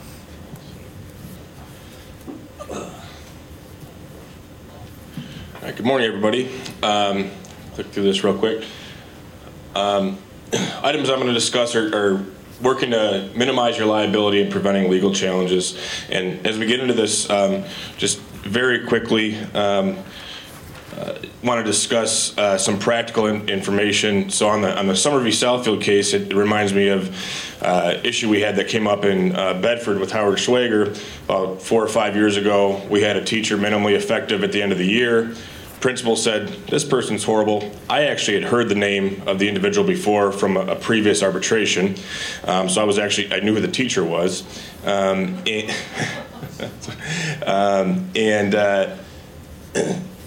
Principal said she's horrible. Superintendent said this person's going, we're laying her off, we're in layoff mode. When Tony talked about not only communicating with your legal counsel, but also communicating between your building and central office is important because as Howard actually dug into her file, she had never been told prior to actually receiving the minimally effective rating that she was going to be minimally effective or trending in that manner. And so ultimately, we discussed with the superintendent, we're able to find another position for her because we knew we had potential issues and the fact that she hadn't been told anything. There was concern she wasn't an IDP. Summer doesn't actually say you have to have a teacher on an IDP, but our recommendation is if they're trending that way that you put them on an IDP because that's the best way to lay out with fidelity and with things in writing that they're actually trending in that nature and give them an opportunity to improve. And I didn't realize this till today, but Howard and I were just discussing it, and she actually improved when you brought her back, and she's retiring now, but she actually ultimately... We're going to be a success story. Yeah, so I guess... Yeah, good story. And the other thing was trying to convince my bosses, you have building administrators and superintendents that may sometimes jump the gun. You have to back them off and say, we have to do this correctly. So we did, and her performance improved, and she had a happy ending as she went out to her retirement. So it worked out great. So, it was a great success story. So you agree with the court is what you're saying? Okay. So a couple of things on recommendations that we want to discuss as far as minimizing potential legal challenges. First of all, discussing that student growth should be used as a teacher growth measure and not necessarily as layoff and recall purposes. So what we mean by that is trying to maximize as much as possible the actual classroom observation. So whatever tool you're using, having the tool ultimately be in control of the overall evaluation rating is going to be the best defense. Student growth, as I'm sure as you're diving into it, you're actually going to have various growth measures between even teachers in the same building. So you got K-3 teachers that you're looking at some sort of common assessments or potentially some sort of standardized tests like NWA or iReady. You got 4-6 teachers that you're looking at M-STEP. So you're even using different student growth for teachers within the same building, which as we're seeing, and I know John mentioned earlier, there's already talk in the legislature about, all right, is that going to possibly change in the next year or two, which we know it's changed over the years as we've been going through this since 2011. So allowing those classroom observations and the evaluation tool to control as much as possible is going to be the best defense, because you're doing a ton of training on that. You're bringing in outside individuals to actually discuss the training with your teachers and your administrators, and hopefully you're talking about inter-rater reliability and those types of things within that evaluation system itself. The last piece on this slide is allowing that overall evaluation rating to be effective, even if you have some sort of ineffective score in one of your student growth measures. Next thing, Gary talked about assigning an effective rating that doesn't necessarily have a numerical score, but you're talking about actually getting into bands. And so when we talk about numerical scores, as Gary gave the example, and we'll have a slide here in a few on an actual example that played out in one of our districts, differentiating between someone who has an 89 and an 88 between two different elementary buildings is going to be very difficult to defend, especially if you have two different evaluators looking at that same individual. And John Plouffe discussed the tenure case that we had. In that particular case, we were looking at just bands of individuals, so either minimally effective or ineffective, which was upheld by the Tenure Commission. And as we discussed, you're going to be in circuit court now, but you're still going to actually have the same sort of case you're going to present as to why you laid off somebody in favor of someone else. And so the principles from that case still stand true in how you're actually going to present a case. Again, as we're talking about student growth measures, if you can actually look at a student growth measure which you believe 90-95% of your teachers will be able to achieve, at least as one of your assessments, it's going to be helpful. Again, putting most of the control of your overall evaluation on the actual classroom observations itself and whatever tool you're using. The last piece on this is ensuring that you have adverse effect when you are looking at someone who's ineffective. And so what we mean by that is when we're talking about someone who's going to be an ineffective teacher, Gary mentioned it's almost easier to actually talk about a discharge as opposed to laying off somebody because of the standard of arbitrary caprices with the Tenure Commission. Adverse effect needs to actually come into play, and you need to be able to prove adverse effect if you're discharging a teacher for any number of things, including incompetency is what you'd be looking at if you're talking about discharging because of a teacher evaluation. And so when you're actually going through and documenting the reasons, if you believe someone is ineffective, you actually want to be able to demonstrate that they're ineffective because they're actually having a true effect on your students or on the community or something else in your building that's actually affecting how your school and your school district are operating overall. So I mentioned briefly on allowing the evaluation rating to come into play and actually control the overall evaluation. And this is a matrix that our firm has put together and will be discussed in more detail at the October student growth presentation. But if you actually look at how this matrix is set up, if you look at student growth on the left at 40%, if you see if people are falling into effective student growth overall, and if you look at the top, ultimately, the evaluation rating from the classroom is actually controlling the overall evaluation. So, if you're effective in student growth and you're ineffective in your classroom, you're going to be ineffective overall. Same thing, minimally effective student growth, you're going to be minimally effective overall, and so on. And so, this is the types of things that we're talking about. If you can get most of your teachers into an effective range on student growth based on how you're actually looking at those student growth percentiles, the evaluation, classroom observation is going to control overall. I don't know, Gary, if you want to touch on anything else on that real quick. We need to spend up time up front before the beginning of the year on our matrix, folks. And you need to publicize this. You need to have a chart that a faculty member can look at and says, if my student growth is X, and if my observation is Y, here's what it's going to be. And that's going to be totally dependent on the matrix that you decide on it. From this is going to run a whole series of questions. For example, look at, by the way, this matrix was totally different when it was 25%. We have to change it every time they change the percentage. Look at highly effective and ineffective. The lowest rating you're going to come out with is minimally effective, which technically is effective. Can you discharge a person minimally effective? Hypothetically, yes. It's never been done though, okay? And you're going to have to get into a lot of adverse effect to show it. The issues you're going to have on your bands is you need to decide up front how many and what percentage of your population are you going to have at each growth rating, because it's really going to impact your graph and where you're going to be, folks. And that needs to be a conscious decision. You need to make it by central office, and you need to publicize it. This is what won in Atherton. This is doing something like this. This is what you have to do. You also have to play with your matrix, because there are certain rounding assumptions we make on these. We back into these matrices, folks. We just don't say, let's throw numbers up. No, we play to get a result. We manipulate to get a result. Our concern is that our people have been trained on evaluation ratings. They spent their life doing that. They're generally fairly good at that. Student growth measures are all over the map. And we have a lot of problems where we have districts where we have people with student growth highly effective and ineffective on observations. Classic example is going to be an AP teacher. Some districts' AP teachers harass out kids that aren't going to do well on the test. Okay? If you look at their growth scores, they're off the charts. Actually, if you took the teacher out of there and looked at the kids just for a semester, and a lot of them, their growth scores would be off the charts.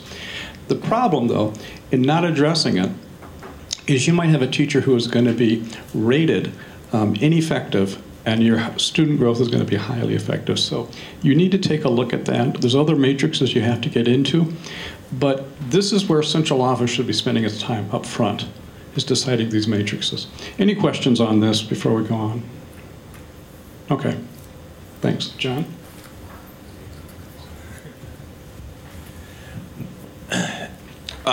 So getting into assigning an effectiveness rating rather than a numerical score that I touched on and Gary touched on earlier, and kind of just some of the reasons behind it, you have some variance in how you actually are looking at teachers at that point. So again, you can look at 2 minimally effective teachers, and you can still have conversations over, okay, does one have additional discipline? Does one have further attendance issues? So you can get into some of the distinguishing factors other than just a numerical score and that someone has an 89 and someone has an 87. And so you can bring in the other pieces of the law that you're required to look at now, if it isn't already come into effect with the way you're actually looking at evaluations overall, if you haven't already looked at discipline or attendance or those types of things prior to giving an overall evaluation rating. The other piece is that it really reduces the errors that you have within a rate of reliability. And so the larger your district, obviously the more evaluators you're going to have, especially at the elementary level where you have multiple elementary buildings. And so looking at just minimally effective teachers, are minimally effective teachers effective or effective teachers, and then you can get into some of the distinguishing factors again. And that's where you loop in central office and start having those conversations. Okay, what does our personnel file look like? Looking at ASOP or whatever your system is for looking at attendance and those types of things. This is really going back to minimizing liability. This is going to be easier for us to defend, or whoever your legal counsel is. It's going to be easier to defend these types of things as opposed to distinguishing, all right, again, someone has one score versus another score.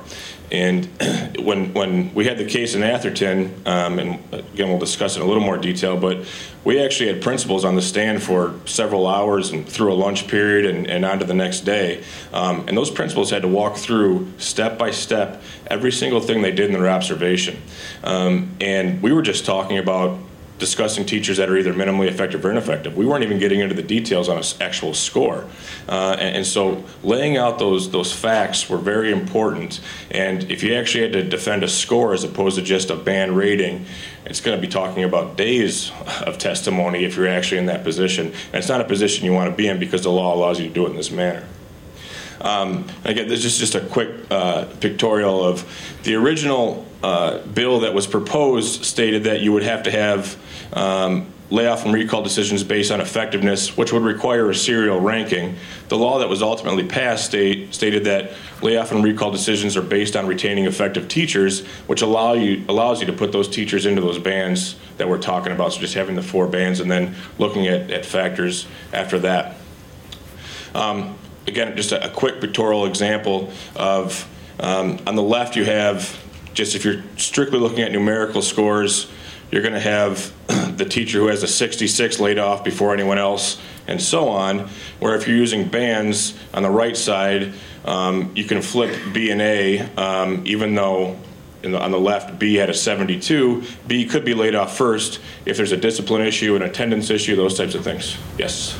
In our teacher evaluation handbook, we have language that states that if we have teachers in those bands or silos, that we refer to them as, that we place emphasis on the professional practice rating. Is that okay?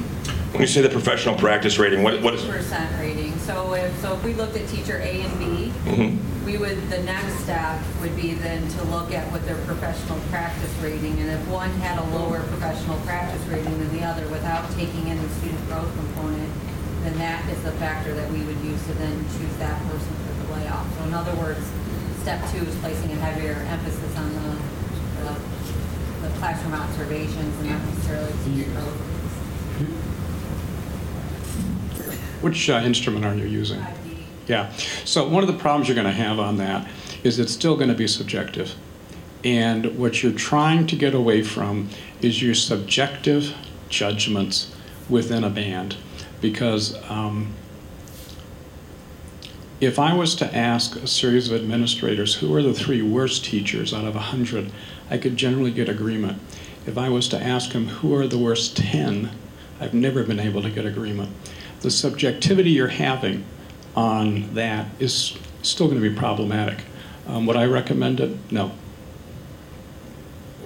And within that professional practice, are you looking at things like discipline and attendance? Does that come into play there? No, that's part of the 5D model. That comes in the summative rating, so that's the 1249. 48, yeah. So, and that's where you want to start distinguishing. The professional practices, again, is because of the subjectivity, it's going to potentially get you into some questions in litigation. Yes. So you would say go to those factors like attendance and some of those other things, as opposed to pulling out, say, instructional practice out of one of the domains and using that as a determining factor. What we would suggest is that you have specific rubrics that would say, for example, if you had been minimally effective in the last 3 years, you're going to have a lower priority than something else. The problem you've got with attendance is you got a whole ADA compliance issue on it, and you got a FMLA. I wrote that part of the statute, and we had to write it that way because we couldn't get the legislature to agree on what the 10-year standard was a physical discharge, medical discharge. Okay, so they said attendance. If you're going to use attendance as a factor, in most of our districts, we recommend that it almost be to a level of something less than a medical discharge. In other words, I'm not going to differentiate between a teacher who has gone 8 days and 15 days. That's episodic, that's 1 year, part of it could be FMLA. If I have a teacher who is absent once every 2 weeks, that's when I'm going to start taking a look at it. You want to, when you're looking at tying factors, the only thing we really look at generally is discipline. And we would have a rubric would say, if you have a reprimand, here is what happens on your overall rating. You would not have above this or below this. The problem that you get into other issues, at least right now, is I haven't seen the data to support things enough that I'd want to go in front of a jury. So, other questions? All things remain the same. They're in the same bands. There are no BB factors that take effect because they're essentially the same. We then use support. Within the band, yeah. Within that band. Yes, yes. You still control how many teachers you're going to have within the band. And you can differentiate. Generally, we don't have a problem differentiating between a minimally effective teacher and an effective teacher. I mean, I don't want to say it's day and night, but it's fairly easy as long as you do it. The other thing within the bands, and we're not going to have time to go through it here, is what we call continuity programs, which I mentioned before, where you can segregate certain programs you're not going to allow people to be taken out of. And it depends on the amount of work or time you've placed in a certain program. You can possibly do that. Another issue you're going to have is going to be on student growth, is how you do your student growth. Our clients are all over the map on that. I mean, that is, we're going to do a different seminar on that. That's a walking minefield, folks. Is continuity piece, is that part of the leading factors or special training? Well, if you look at the statute, where it goes right below the BB factors, yes, it talks about that extra training, extra whatever, which would be a part of a continuity factor, which would be like IB or readings that or whatever. Yeah. Yes. I had a couple questions on the student growth piece, but I don't know if that's safe for your. Go ahead. Okay. Do you see any problems in litigation with the fact of, I think most of us are in this boat now, that we have to use state assessment data for 20% of the teacher's evaluation, and the timing of when we get. Yeah, we got problems. Yeah. We're going to be using old data. We call it lagging data. Yeah, I'm joking. Yes, no. It's a state statute. We have to comply. It's going to be uniform. We've got to do it. And so is it a potential challenge? Yes. Do we have to do it? Yes. What about the fact that we have to use a 3-year average when available, and if we have teacher A that we only have 1 year data on, and teacher It's not B available. that we have 3 It's not available. Right, but Because they're a new teacher. And if they've only been there 2 years, you only use 2 years. right, is that going to? No. No, no. Have I had that question asked before? Yes. And then your when available thing, if you're trying to, say, use reading for a teacher that is not specifically a reading teacher, is that going to cause problems? So, like, if we want to use our social studies teacher, we want to use the reading scores for our social studies teachers, where social studies isn't available. I guess. The questions you're going to have to look up, and I'm assuming you're talking about a secondary school? Yeah. You're going to have to look at some standards, probably going to have to look at some common assessments that are going to have to be uniform. And then you may have to look at, and there's a lot of problems with it, looking at building-wide scores. The problem you have on building-wide scores or grade scores is the Ball Commission specifically says they do not want that to be more than 10% of a teacher's evaluation. What we're trying, yes, thank you. Yes, so what we're trying to do, pardon? Whoa, that's right. That's exactly it. It's kind of easy to use like the SAT as a building-wide score because everybody kind of. Right. So what we're talking, and we're going to get into our next seminar, is that you really have to look at a multi-year plan, because we think we could defend a school district that says we have this data at this point in time. We are working to develop this data. I think a court would give deference to that. Okay. I don't think a court would give deference saying, yeah, this is where we are and this is where we're going to stay. You're going to have a hard time on that. Yes. Can you explain about the similarly situated teachers and what that? Because in our district, we use SLOs, and we'll have 2 similarly situated teachers choose different measurements within their SLOs because they have different children in front of them. Is that an issue? You're going to have a uniformity issue. And the way you probably want to take a look at that, and I don't see how a lot of districts are going to be in anything other than minimal compliance this year. And I'm underlying minimal. I'm exaggerating, minimal. If you have multiple growth measures going beyond 2, you're getting into 3 or 4, you could make an argument that off of one menu, they could use a type of SLO that is looking at those students. When you have an SLO that's basically going to be 20% of their evaluation, and they can pick it, and you've got different issues, potentially you got problems with that.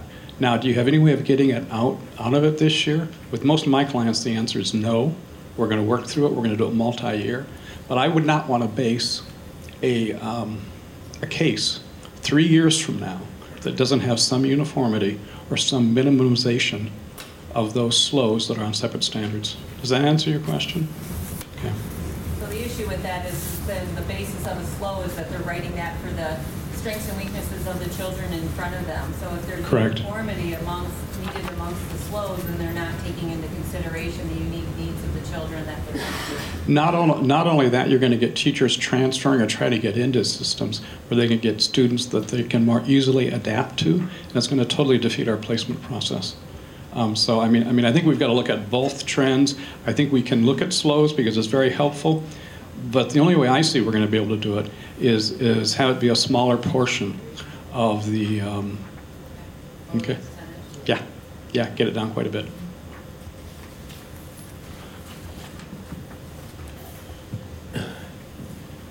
So as I discussed earlier, in order to discharge a teacher for incompetency, you have to demonstrate that the teacher, their incompetence had some sort of adverse effect on the students, the staff, or the school community. And the Tenure Commission's even gone on to explain that the focus in a competency case is on the teacher's ability to foster the student's interests in the subject matter and to communicate the concepts clearly and to establish an environment that's conducive to learning. Tenure Commission also has said that lack of student growth does not necessarily demonstrate that a teacher's incompetent. And so that's why we're looking at things at kind of on multiple levels here. We got student growth coming in at 40% as part of our evaluation system. That doesn't automatically mean, though, that a teacher is incompetent. And so that's, again, why at this point we're recommending that as much as possible, whatever your evaluation tool is that you're using is going to control the overall evaluation rating, because the student growth itself is not going to demonstrate and be sufficient to demonstrate a discharge case in front of the Tenure Commission for incompetency. And so again, making sure that when you're looking at the 60% of your evaluation from those evaluation tools, that you're actually identifying items that clearly have an adverse effect on your school, your district, or your community. Yes. I have a question, and it has to do with board policy. It's been recommended by a lot that you have a board policy on layoff and recall. How important is it to include all those other variables, such as attendance, discipline, extracurricular activities, in your board policy when writing that? Yeah, and so making sure you're laying out whatever you're using is extremely important. So that's, again, going back to the summer case and going back to the case that we had in Atherton, one of the big items was laying out notice for the teachers to actually have an awareness of what they're being evaluated on. And so if you don't have it in your policy and all of a sudden you want to use discipline and it's not written down anywhere and teachers don't know about it, it's in the statute now, but still you want to make sure you actually have detailed items in your policy or your admin regulations that lay out how you're actually going to determine a layoff or determine an incompetency case if you're actually using those factors in an evaluation tool. So actually your teacher evaluation policies and regulations are going to go hand in hand to some extent with your layoff and recall regulations. And in the Atherton case, we laid all those things out, I think, on October 1st is when we got them out to all the teachers, or John got them out to all the teachers. So they were fully aware of the fact that they were going to be evaluated based on the Danielson model, and that they were going to be evaluated in a manner that if they were ineffective in any one of the domains, they were ineffective overall. And that's part of the reason we ended up winning that case, was because ALJ said, yep, they got notice October 1st. A teacher decided not to turn in student growth data. That's her problem. That's essentially what the ruling was. But it was all about actually getting that notice out and making sure people are aware of it. Answer your question? Yeah. I just want to add, kind of buttress on what Tony was saying. I mean, generally speaking, the board policies having what I call the skeletal framework in the board policy is really getting the nuts and bolts of the administrative regulations, just from a procedure of being able to change those things as they fly and not have to get the board policy and you get involved in Neola or whatever you might be using. Is that still what you're basically recommending? Yeah, so when you look at the policy framework itself, it discusses, a lot of times we look at things like complying with the statutory requirements of the revised school code with section 1248 or 1249, and then teacher evaluation is a great example, because when we drafted those regulations in 2011 or 2012, as we're putting them together, the percentages have changed now, and you have had to change them on the fly, obviously with fidelity and getting into the details on them, but it's not necessarily something that the board needs to be looking at every couple of weeks. It's a matter of the superintendent working with HR, curriculum, and the building administrators to get those details in place in the administrative regulations. With that being said, if you're putting in administrative regulations, you still want to make sure you're actually getting those updated and put on your website or wherever you're putting them. And I think we actually had this issue at one point in Bedford where we had the regulations, but we had to find a place to put them on the website because they weren't going in with Neola at that time. I think was it. Right.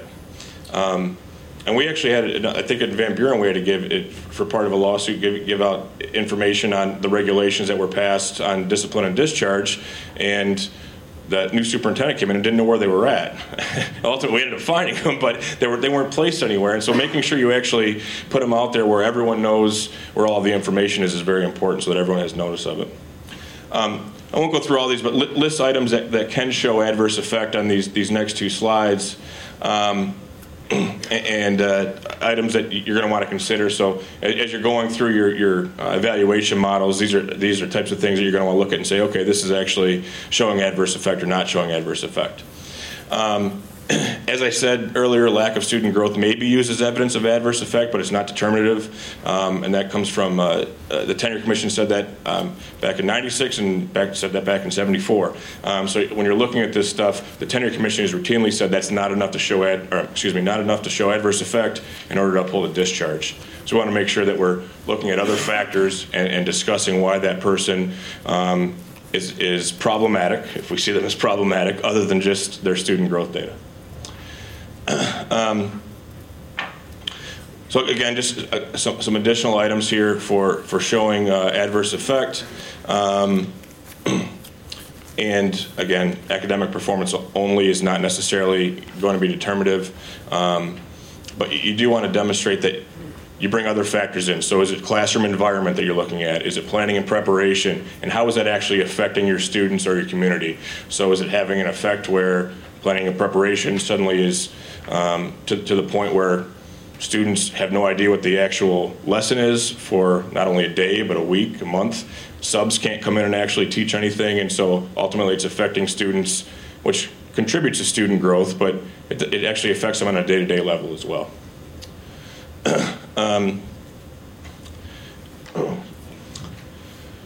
Again, just a couple of different examples in here as far as what adverse effect is. The big thing is that an ineffective rating on your evaluation does not automatically equal a sustainable discharge under the Teacher Tenure Act and in front of the Tenure Commission.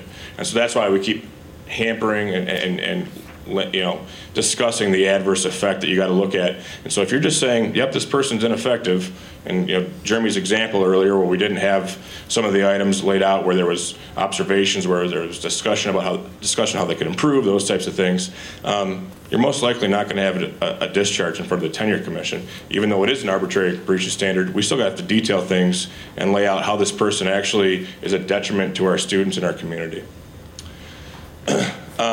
Just real quick, we've gone through the various models, and if you look at this slide here, when you look at number of examples for ineffective individuals that could potentially be insubordination, but are somewhat neutral, are 41, the number of examples that show adverse effect are only 18. And number of examples that are difficult to show adverse effect are 27. So when we really kind of dive into these tools themselves, just actually checking something is not good enough. We need to actually be documenting what, if we're in a position where we're saying someone's ineffective, we need to be documenting why we're saying that person's ineffective, because the tools themselves don't lend itself to a discharge. All the tools will say they are growth instruments. Okay, this is an example. These are growth instruments. If you think you're going to use a growth instrument to impact a discharge, the Tenure Commission has already ruled that being ineffective on the growth, on your observation instrument does not equal adverse effect. You still have to show adverse effect. And this is the problem that you've got, is when you're looking at so many of the examples on a growth instrument, there's no adverse effect on it. I mean, it might be a best practice, might be a good idea, might be preferred. It's not going to show adverse effect under a Michigan standard. Do we want to do those handouts here? Question? Yes. When we think about stakeholder surveys and student perception surveys. Over a period of time, if those perception surveys from the kids come back negative year after year after year, is that something to even consider for adverse effects, or completely stay away? I think what you're getting at is going to be a combination of, under BB, it would be called rapport with parents and on rapport with students. Generally, they are not going to have significant, credible deference to anonymous surveys.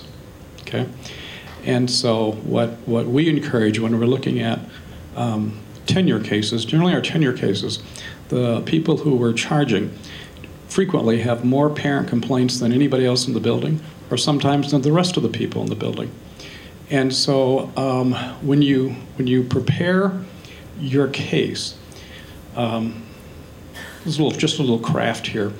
When the parents come in and ask for a transfer, because generally these teachers have higher rates of transfer, you make them fill out and put something in writing.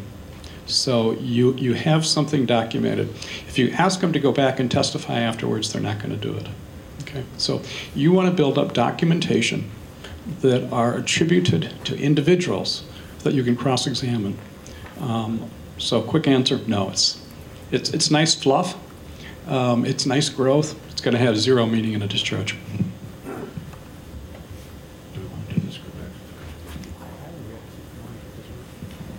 All right, so there is group work that is actually a handout we gave you for the items. I think most of it comes from Danielson.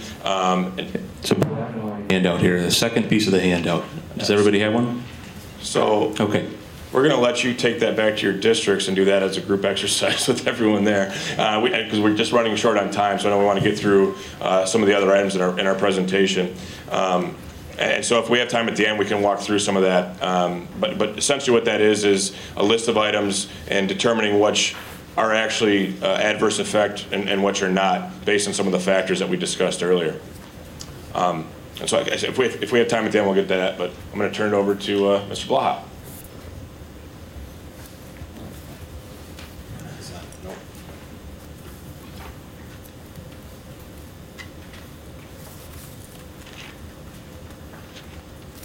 Okay, good morning.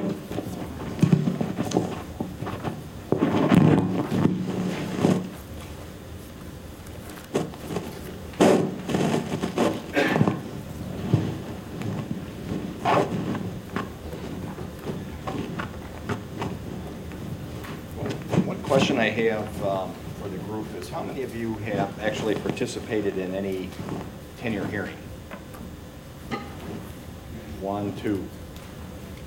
So we have an experienced panel here, and in addition to us as lawyers who are trying to impart what are some of the laws and make it a little less esoteric, but this panel is a valuable resource because they've been through it. So let me just ask a couple of questions of our panel. What would you be able to articulate to the group about a couple things? One is, how long of a process is it once, I mean, we're talking about the buildup to all the case, through the evaluation and disciplines and parent complaints, et cetera. Once charges are filed, what can you tell the group about what to expect thereafter in terms of time, politics, board meetings, hearings? So we can break it down, but I'd like you to be able to explain some of it so they can have the basis of what to project once you get into that process. Go ahead, John, you got the microphone. Yeah, it's very time intensive. In my first experience with it, I was a high school principal, and seemed like we had somebody from Bill's office. I volunteered to give them a desk within my office because Amber was always there and interviewing students. But as we approached the actual hearing, Bill provided a packet of information for me, the Zopo. I mean, it became a nightmare for me because I spent an entire Easter break in my office, and each question I think I probably wrote a 3 to 5 page response in preparation for questions that were going to be asked at trial, or at the, not trial, but at the hearing. And I hated every minute of it until I was being cross-examined by, the MEA attorney at the time.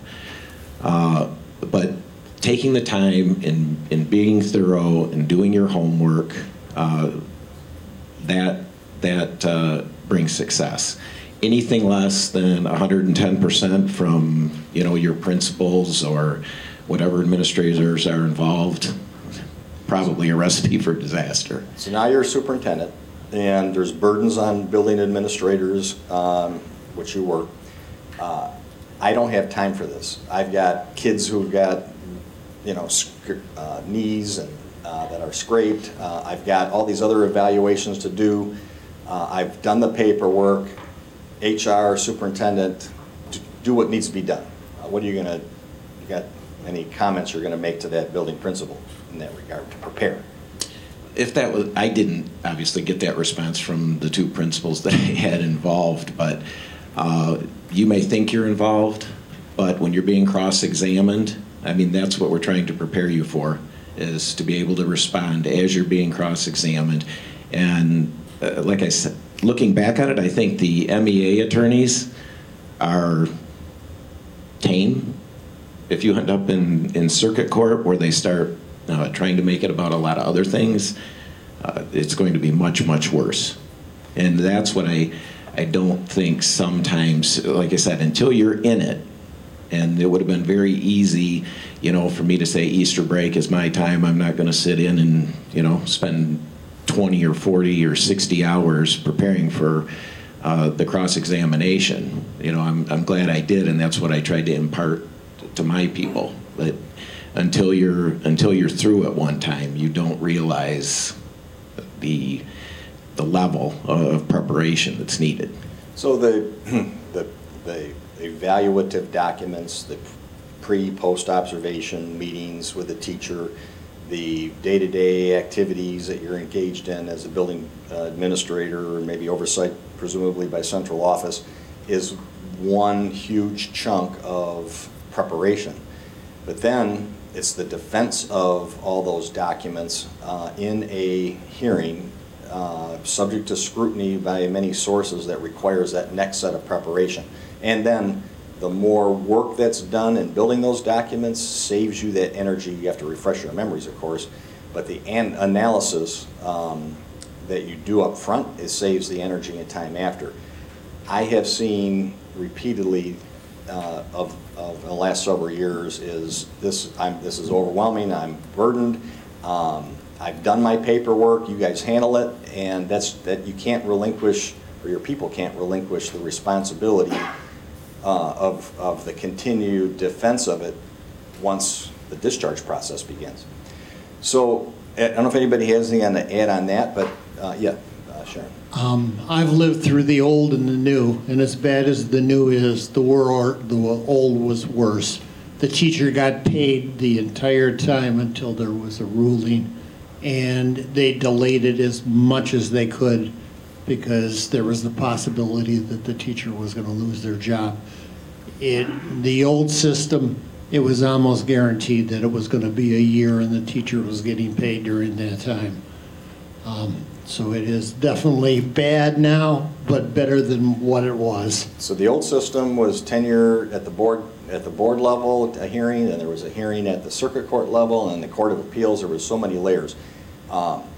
Now the circuit court's been removed and the board hearing's been removed. It's a board decides to proceed, then there's a tenure hearing in front of an administrative law judge, and then it goes to the tenure commission for their decision. Does anybody know how long they get paid? This was brought up from the point in time of tenure charges to the point in time of administrative law judge statutorily. It's supposed to be 6 months. Yeah, 6 months is if they follow the statutes, and there used to be the only one administrative law judge. Now there's two, as one retired or went someplace else. They're not meeting the statutory timeline, so we're going to end up paying longer. So be prepared for that in terms of the money component. Sharon, you had something too. Well, I just wanted to comment because I think what may help people really conceptualize this is that the slam dunk cases where it's really easy, those all settle. It's usually when you get into the close ones, the close calls, where it's going to be really fact-based, it's going to be evidence-heavy, it's going to be reliant on testimony for others in the district. Sometimes you're dealing with an individual who isn't mentally well. And if you're dealing with someone who isn't mentally well and they're not realizing, really aren't able to be self-reflective and understand their own position, those are the ones that they take a lot of time prepping the people that are going to be called to testify. We're in the middle of a case now that I can't tell you, we've probably been going on for a year before we even filed charges, just out of safety for other employees who were offering testimony. So those are the kinds of intensely involved situations, and we have quite a path ahead of us even yet. So, you mentioned at least a year. There was some of the technicality in the law that 6 months might be ample time to improve. Jordan, who was both, has been on both sides, with the employer and on the MEA side.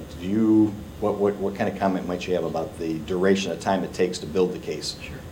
Well, first, and we're kind of getting off of teacher evaluation and statutory issues. So I guess first, and for everyone's sake, and Gary referenced this very briefly, there's two types of forms and two types of issues we're talking here. First is layoff and recall under the revised school code, and you guys are talking about circuit court. That's typically going to be in a circuit court. So that's when we talk about a judge and a jury. It's about what we started the initial presentation on, is about laying off people via the statute under the revised school code. That's what's going to give them the ability, typically with the plaintiff's attorneys getting involved, challenging the things that we've been talking about the last few hours.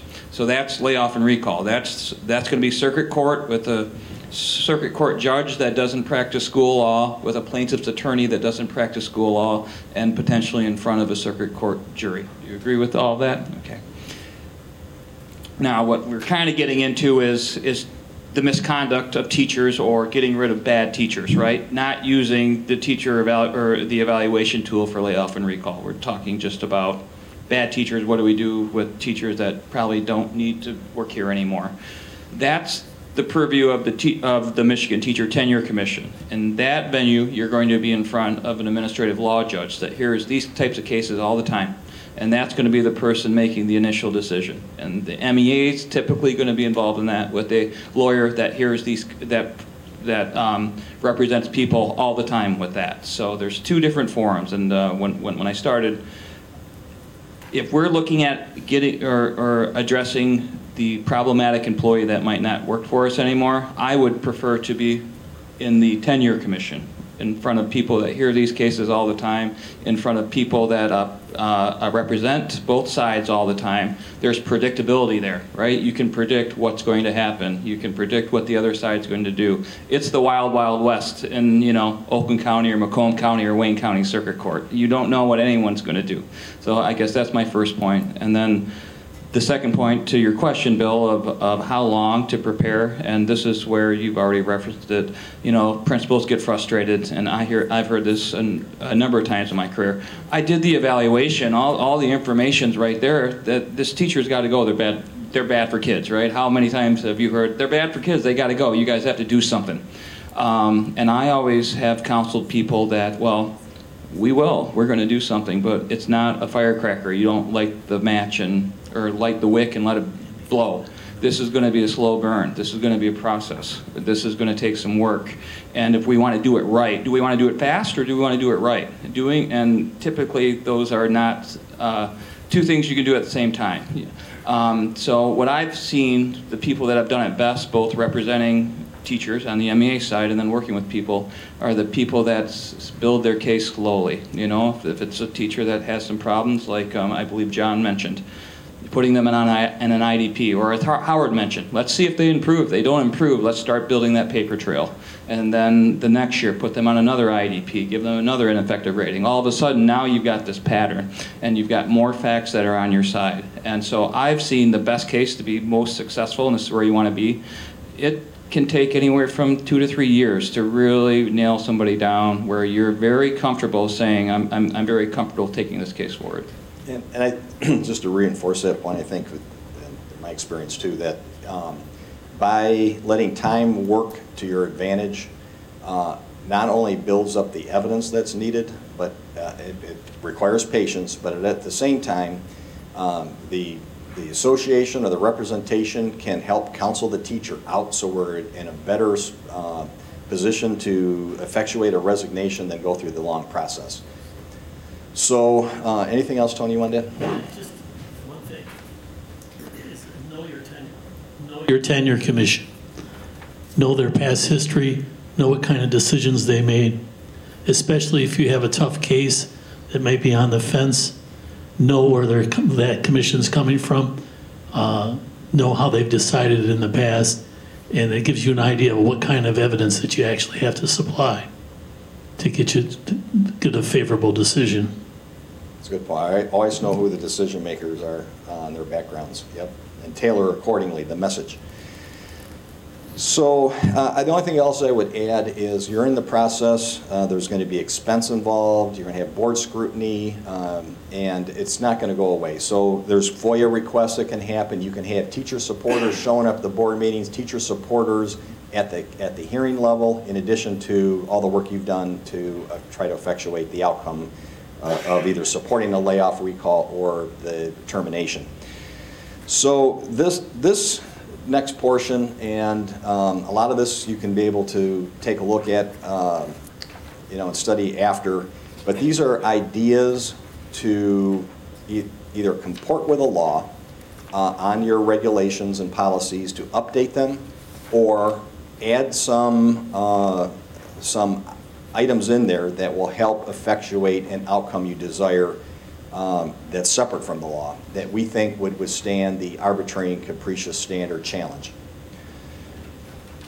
So there should be two primary purposes in mind when looking at your current regulations is to provide due process to teachers so they know what they're going to be evaluated on, and secondly, make sure you're in compliance with the law. And we know now that the courts are scrutinizing these decisions that are being made, and as a result, we have to withstand the scrutiny by a court challenge. And so Summers 2 requires the fair, transparent rule, and that you give ample opportunity to improve before we can lay somebody off.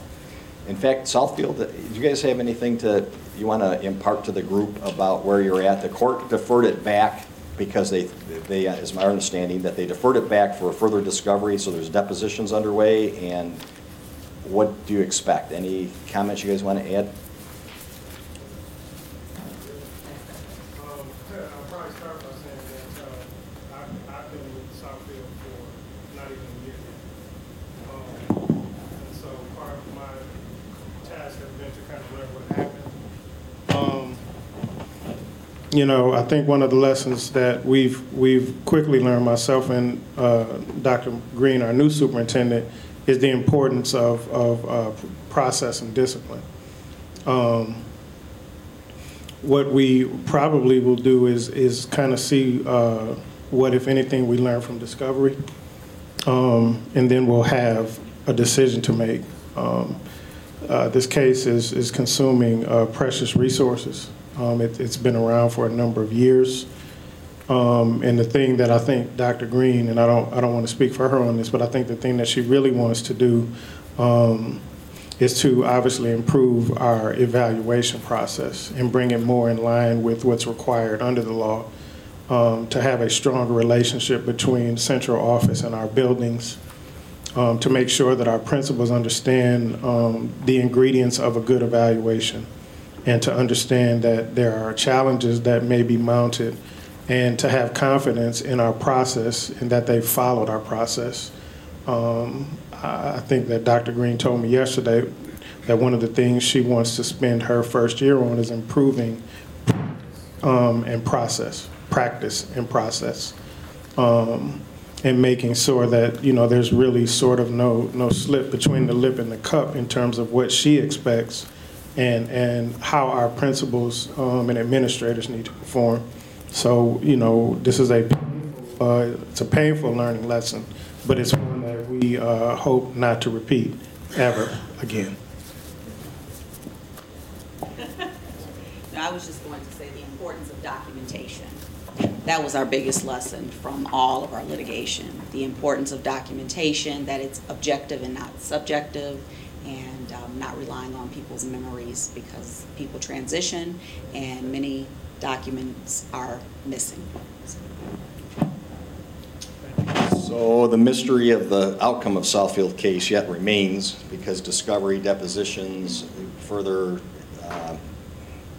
that needs to further occur before you even get to a mediation and a potential resolution, or if it's going to go to a hearing, but the judge allowed it to go. You know, and I would say not only in documentation, but the quality of documentation, because you can go through a checklist and do the IDPs, do the mid-year evaluations, et cetera. If they aren't correlated with, like a scripting is not correlated with the outcomes on an observation or an evaluation, how are we going to prove that the teacher understood? You know, just simply doing the work in a checklist fashion and think you're going to supply it with or improve upon it through your testimony is going to be a problem, and it's a challenge. The absence of discipline creates difficulties on proceeding and progressing on a case. The difficulties of not having either parent or student complaints is also enhanced. Those things help strengthen a case, and of course the adverse effect when we're talking about evaluations has been and continues to be a burden of proof that we have to show by a preponderance of evidence. So, if I could just add, one of the things that makes this difficult for us is that the law is still evolving. And so you're trying to fix a problem and the rules are changing, and they have been changing since 2011, 2012. So at some point, we're going to have to probably think about making a business decision in terms of how we deal with the current risk while looking forward and improving our practices and processes. and that's what Gary mentioned about the risk management. And so, you know, and this goes to Jordan's point too, we're better off slowing down, having some patience, build up the documentation, try to effectuate a resignation through strength as opposed to hurry up and have a false sense of security. That's where we run the risk of not having insurance coverage and, you know, potentially theoretically bankrupting a district, certainly impacting your careers. So, okay. I'm going to just hit some points as we've covered a lot of these to see if there's something new.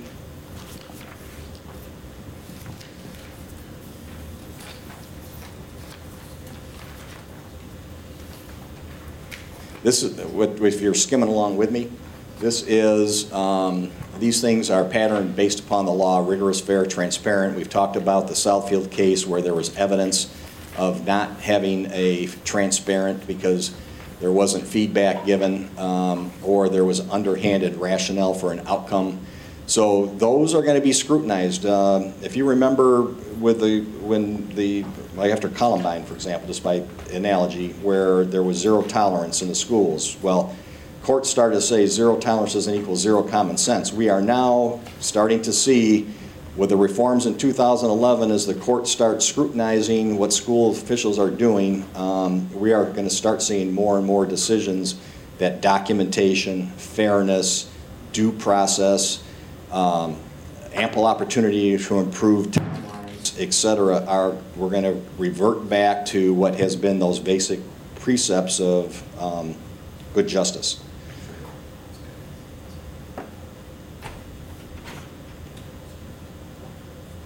These are the BB standards. You know that's a definition of an incompetent teacher by law. It was a BB case. That was the name of the tenure commission.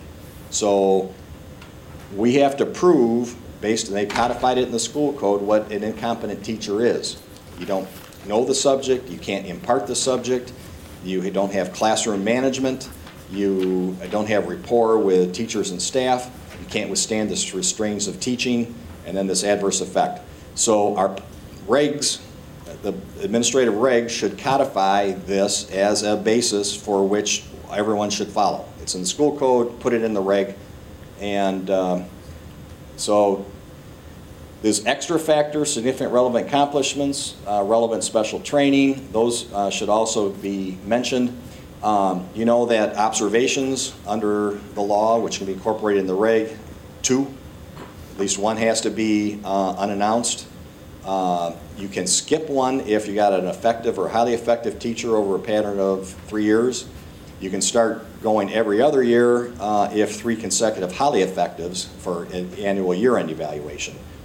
So there's some ability to relax the standards. If you have a problematic teacher, and this is what I think the panel was trying to impart too, if you have a problematic teacher, it's just don't do the bare minimums. Get a second evaluator in, and do frequently more observations leading up to, in all likelihood, a suspension or placement of administrative leave of the teacher if it's culminated with good data. This is a problem that we're seeing with the checklist. This has been in the law before, it's still in the law. When you got an IDP, a teacher has to have an IDP if they're in the first year of probation, or any other teacher who's minimally or ineffective, that make sure that the document, that the IDP documents on an evaluation show whether or not they met those goals. If it is silent, there's going to be ready attack that they met the goal or it's ripe for dissension. They remove some of those things, automatically presumed satisfactory, some of those things in the law, but it's ripe for challenge. So again, quality of documentation, make sure whether or not they assess those and whether it's stages, there's ability to expand those boxes to add comments. Right, Sharon? Okay. Hey, Bill. Yep. Are you going to discuss at all about the aspect of 3 AGs in a row and skip a year or anything like that? That's what I was just referring to. Oh, okay. I wasn't sure if that was, because what's your opinion on that?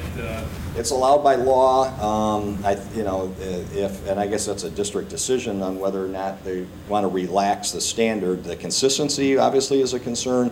You could have one building, everybody's wonderful, highly effective, and then another building that's more rigorous. And so the other one building, elementary building, that's for hypothetically is skipping evaluation as everybody's highly effective, right? And along those lines, I think some of the principals and the evaluators are starting to think that if they use the same terminology with individuals, during their evaluation, then it starts to take on a flavor of it. It all starts to sound the same, and they may be confusing that with internal validity. And I just wanted to see what the group may think about that. You want to be consistent, but you want to use the same descriptors all the time, Yeah, just not the canned descriptors. That's another thing that's problematic, or a phrased word. If you don't provide examples that support how you reached a conclusion with those descriptors, that doesn't show clearly where the teacher was deficient. Not only for the teacher to improve, but also for you to justify in a hearing or publicly, because all this is foiable, why you gave that teacher that mark. That's so if a perfunctory, I'm lifting this descriptor to put in this rubric to justify a minimally effective is, in my view, insufficient. Howard, didn't you also, because I think when you changed evaluation tools and you had some individuals that were highly effective for 3 years in a row, didn't you put in a system where even though you didn't go through a formal evaluation, you still had something either noted in their file or you had the principals at least go in and do some sort of observation? Right. What we did was, I call it a goal setting year, where you pick something out of that rubric or something out of the evaluation tool to give that teacher some sort of focus with their evaluator so that relationship can continue between that teacher and that you just don't have the zero there. Because what I started getting concerned with is if you had to get a layoff mode and then even MDE had a problem figuring out what they were going to code that third year or that fourth year if you were going to skip one. So we came up with goal setting and it seemed to work. And our goal was to try to keep the relationship going, keep working on things that maybe they were still a little bit weak on, and that's what we've been doing for years. Tony? I have a two-part question for the group.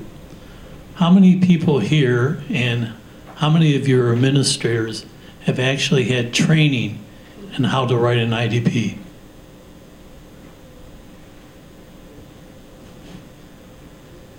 How many do you think your administrators and you need training in writing IDPs? There you go. Yep, sounds like another seminar. Yeah. Okay. So we've talked a lot about student growth, and as Gary mentioned, we're going to be providing a more in-depth presentation on that. Buzz Brown is actually going to participate. Buzz, do you want to just take a minute or two and what your company?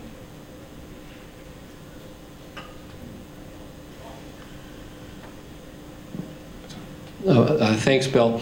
I'm assuming you all got that email yesterday from the State Department of Education that they worked with SAS to come up with a method to print evaluator scores for the district, the building, the teacher. I kind of shuddered when I saw that email. It made it sound like it was a top-down problem. You've heard the expression, you know, to a hammer, everything is a nail. To Microsoft Excel, everything's a spreadsheet. To SAS, everything is a math problem. Calculating educator evaluations based on SGP is a bottom-up problem. And it's a data problem that begins with your roster. Your roster was designed to put students in a room with a teacher every hour, every day, every week of the year. It was not designed to do 3-year growth trends on student growth percentages. So what we've discovered, virtually every district, we have to cleanse the data, as we say. And you're going to find that there's a lot of flaws in your roster that first has to be adjusted for every single teacher before you could calculate that score for a teacher, and then you can roll it up to the building, to the district. And it's kind of a segue into the October session, but little things like NWEA. You do not upload student or teacher IDs with your data, so they're assuming that every term you've uploaded NWEA data, the teacher's name was spelled exactly the same. Rarely has that been the case. The state does not store rosters with the MSTEP data. So you have to be able to provide historic, at least 3 years, rosters with your MSTEP data.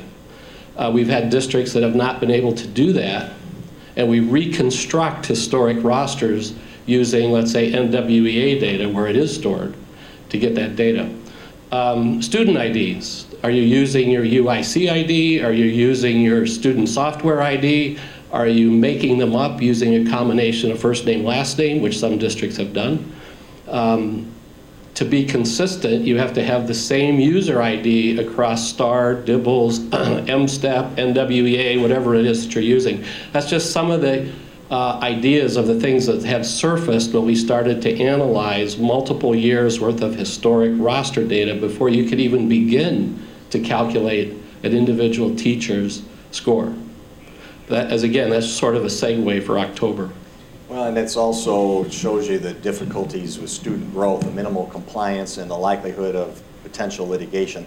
I've got a case pending that I'm really struggling with a 3 years in a row minimally effective teacher, but they empowered the teachers to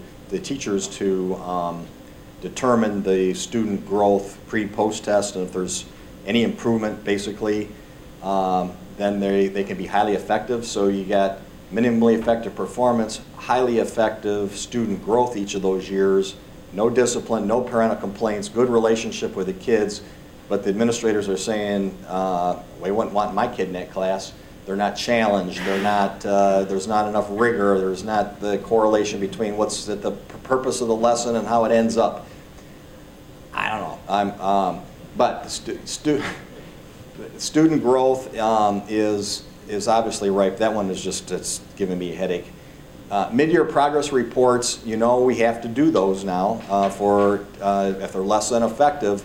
It should be in your regulations, so these perform a checklist and you measure whether or not they are meeting their goals and what they got to do and what supports are in place. Yes, sir. So mid-year progress for anyone less than effective, they're mandatory for first-year teachers. Is that first year to your district, first year in the state, first year of public school? First year to your district. Okay, so if, no matter how many years they have anywhere else, when they get to your district for a first year, yeah, you have to give them a mid-year IEP. Yeah, unless you automatically grant them tenure, and if they had tenure in another district, but I don't know anybody that does that. Yeah. So first year in your district, no matter what the prior year. Right. Yep. Okay. An IDP, we talked about that those are needed, you know, again, for the similar rationale, first year and anybody who's less than effective. Why not put these in the regulations? It's a requirement by the law. Wait, I'm sorry, you said IDP is the same standard? Same standard, yep. And then less than, yep, and 2 year for a up to 2 years for a tenured teacher, previous tenure.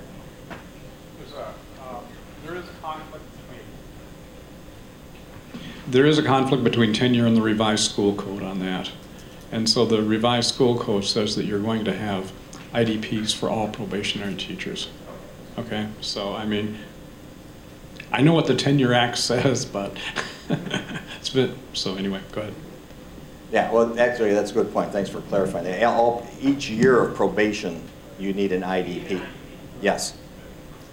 So, okay, and these now become some of the additional items that are outside of the law that could help in terms of, this is like the Atherton model that's in the policy. So for example, all right, we had the law. A rating of ineffective in any one domain or dimension shall result in an annual year-end evaluation rating of ineffective. So a rating of ineffective or anything in a subcategory, the regulation for the district would be their overall rating as ineffective. And you could do the same thing with minimally effective. You can do the same thing with if they're disciplined. And that's what these next set of slides show as far as examples.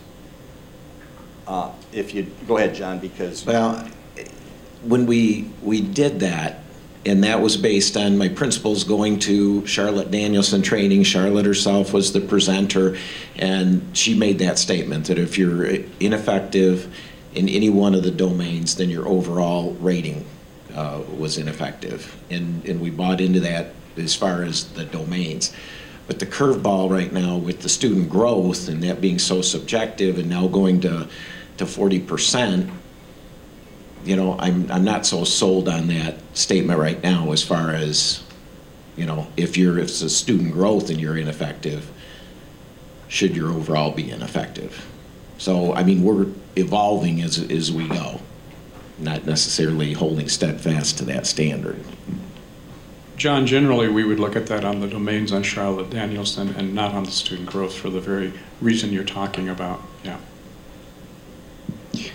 The other thing is that when we talk about having a rubric, this is what, not necessarily this one, but we want it to be written out and predictable and shown what the results are.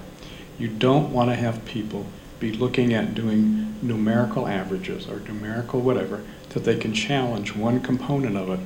Judges can understand something that's in writing very easily. You want to keep that if you possibly can.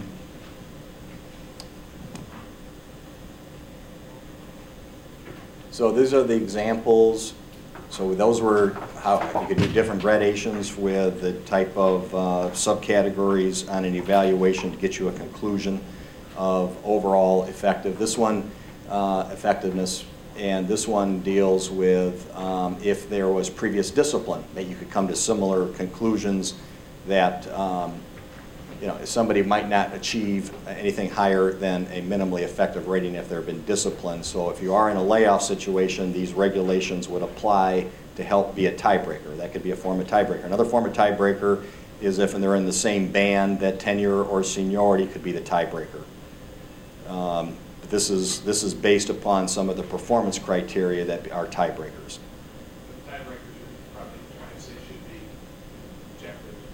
As objective as possible, and so you know, tenure seniority is pretty objective. Discipline, I guess there could be arguments if they put rebuttals, which they're entitled to do under Buller-Pelicki, to their evaluation, or rebuttals to their discipline. But it does give you a basis to have tiebreakers and distinguishing facts. John? Yeah, Howard, I believe you'd put some of this stuff in your regs. Have you actually had to use it as far as discipline and actually how it affects an overall evaluation rating, or no? Yes. And was there any conversation with the union or anything else that took place? A little bit, but the attendance and discipline we use as overriding factors where HR would impact their overall their evaluation rating.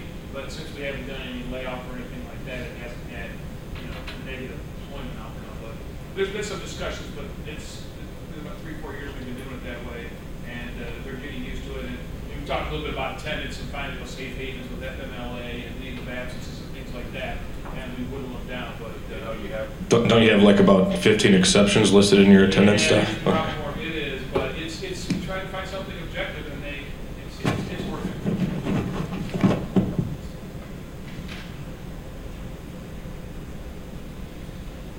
Okay, this is an example. If so you got rating within a domain or dimension, rating within or disciplinary action that could impact that one. Or this is an example, a tiebreaker could be failure to meet an IDP goal or goals, or a combination of these.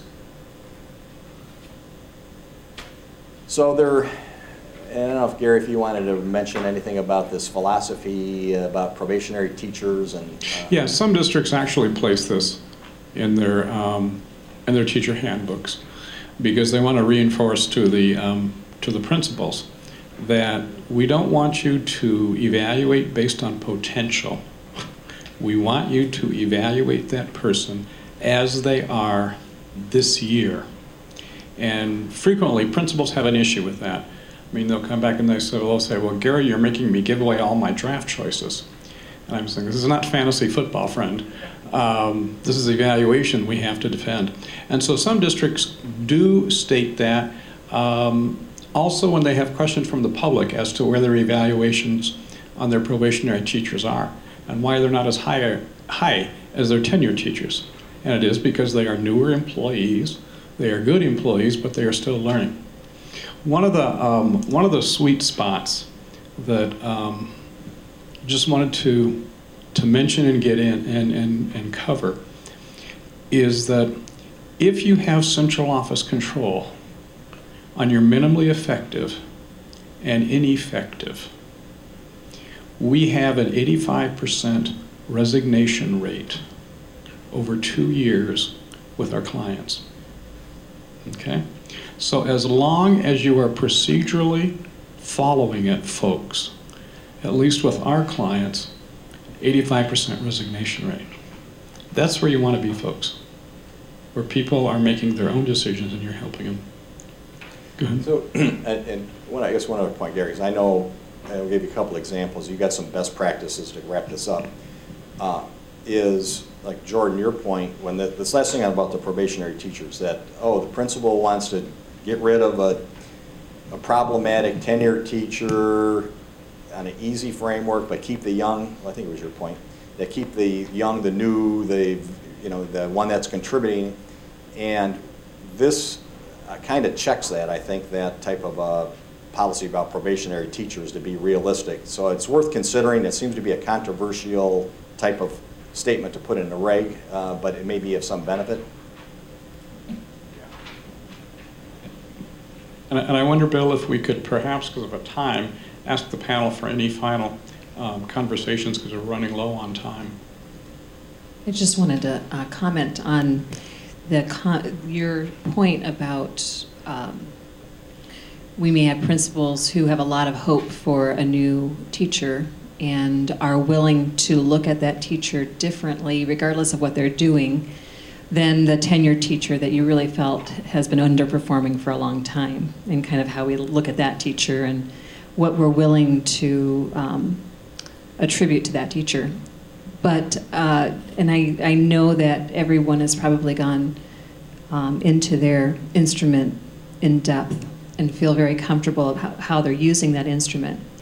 One of our big pushes as a district in the use of Danielson has been how to understand the application of Danielson as a moment in time versus identifying and categorizing, classifying teachers. And I'm sure everyone is doing that as well. But just reinforcing that we're getting away from using the evaluation to say this is a good teacher, this is a bad teacher, and using the training with Danielson to understand that you may be a good teacher, but when I was in your classroom, what I saw happening, this action rates basic in Danielson. This activity rates unsatisfactory in Danielson. This particular questioning exercise is distinguished in Danielson. And using what they're seeing as the indicator for how that falls and how we understand and interpret what's happening in that classroom, when we get into that, we're really able then to see novice teachers as basic in what they're doing in the classroom. And it helps in the conversation to show where we want that teacher to be. And in the long run, as we're understanding what we're seeing from novice teachers, it does help us get away from oversimplifying and overclassifying on kind of where we expect that person to be or whether they think that's a good person or a bad person.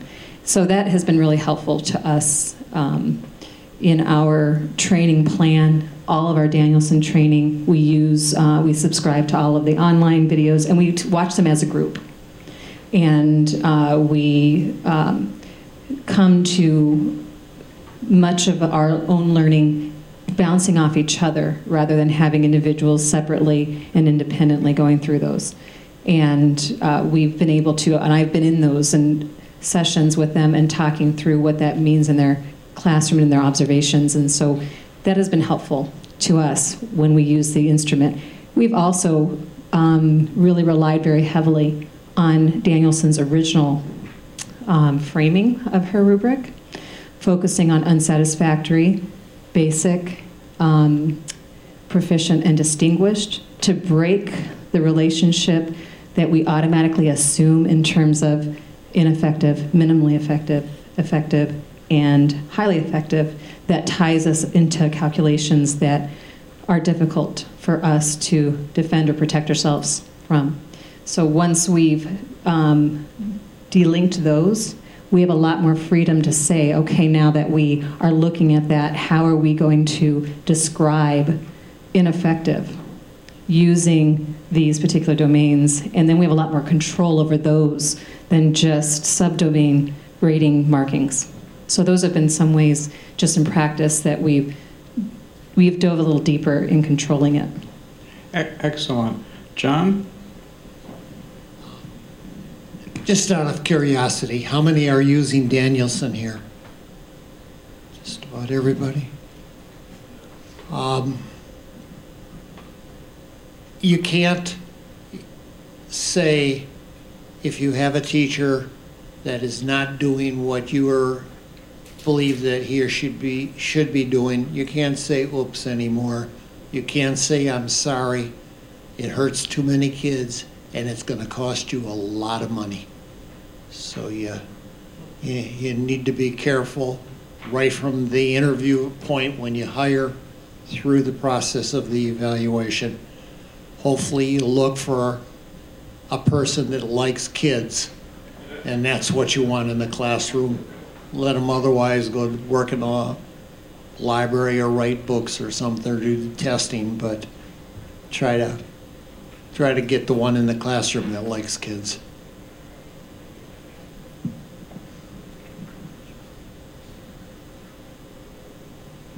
I just want to emphasize again, get your administrators together, especially if they're in the same building, so they have the same definition of what highly effective is, effective, minimally effective, and ineffective. Because there's a time where you may ask your assistant principal to go into that classroom and see what they think. If you have different definitions of what the measures are, you're in trouble. And it should be district-wide. Everybody should be thinking, because when someone's hired as a junior high teacher this year, doesn't mean they're a junior high teacher next year. They may be in the high school. And so you really have to communicate much more than you ever did before. One thing that was taught to me at a very early age in administration by my greatest mentor, and he pled with me, okay, don't always be about the administrative side. Actually sit down, listen to what the other side, in whatever group it is, because sometimes they have some very, very, very legitimate points. And whether it's a discipline situation or an evaluation situation, we would like to believe that our administrative team are doing things, with fidelity. But a lot of times that isn't the case. And I think that sometimes we automatically jump into defense mode or defending our administrators because that's the side we're on. But sometimes, actually looking at a grievance or listening to what those people have to say, that's all you need right there. And you have a loser on your hands. And, that's when we need to make it right and do what's right. Any final questions? Time is expiring. If no final questions, Carl.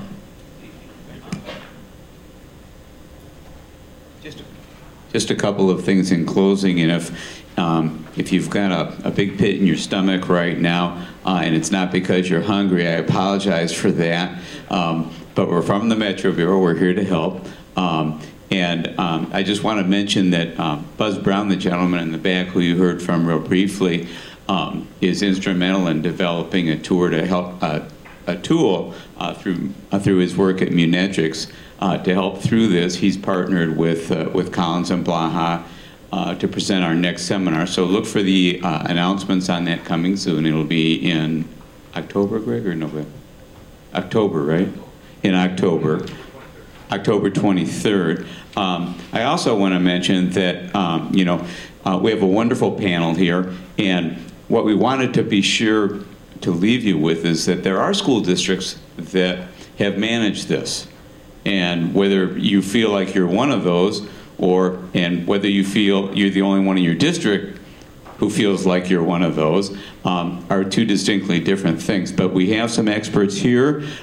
We have other experts in the room. And what we do is we bring people together to help solve problems like this. This is something that requires our management and will for the foreseeable future. So if we could give a nice, warm Metro Bureau thank you to our panel and to our attorneys for their hard work. More to come.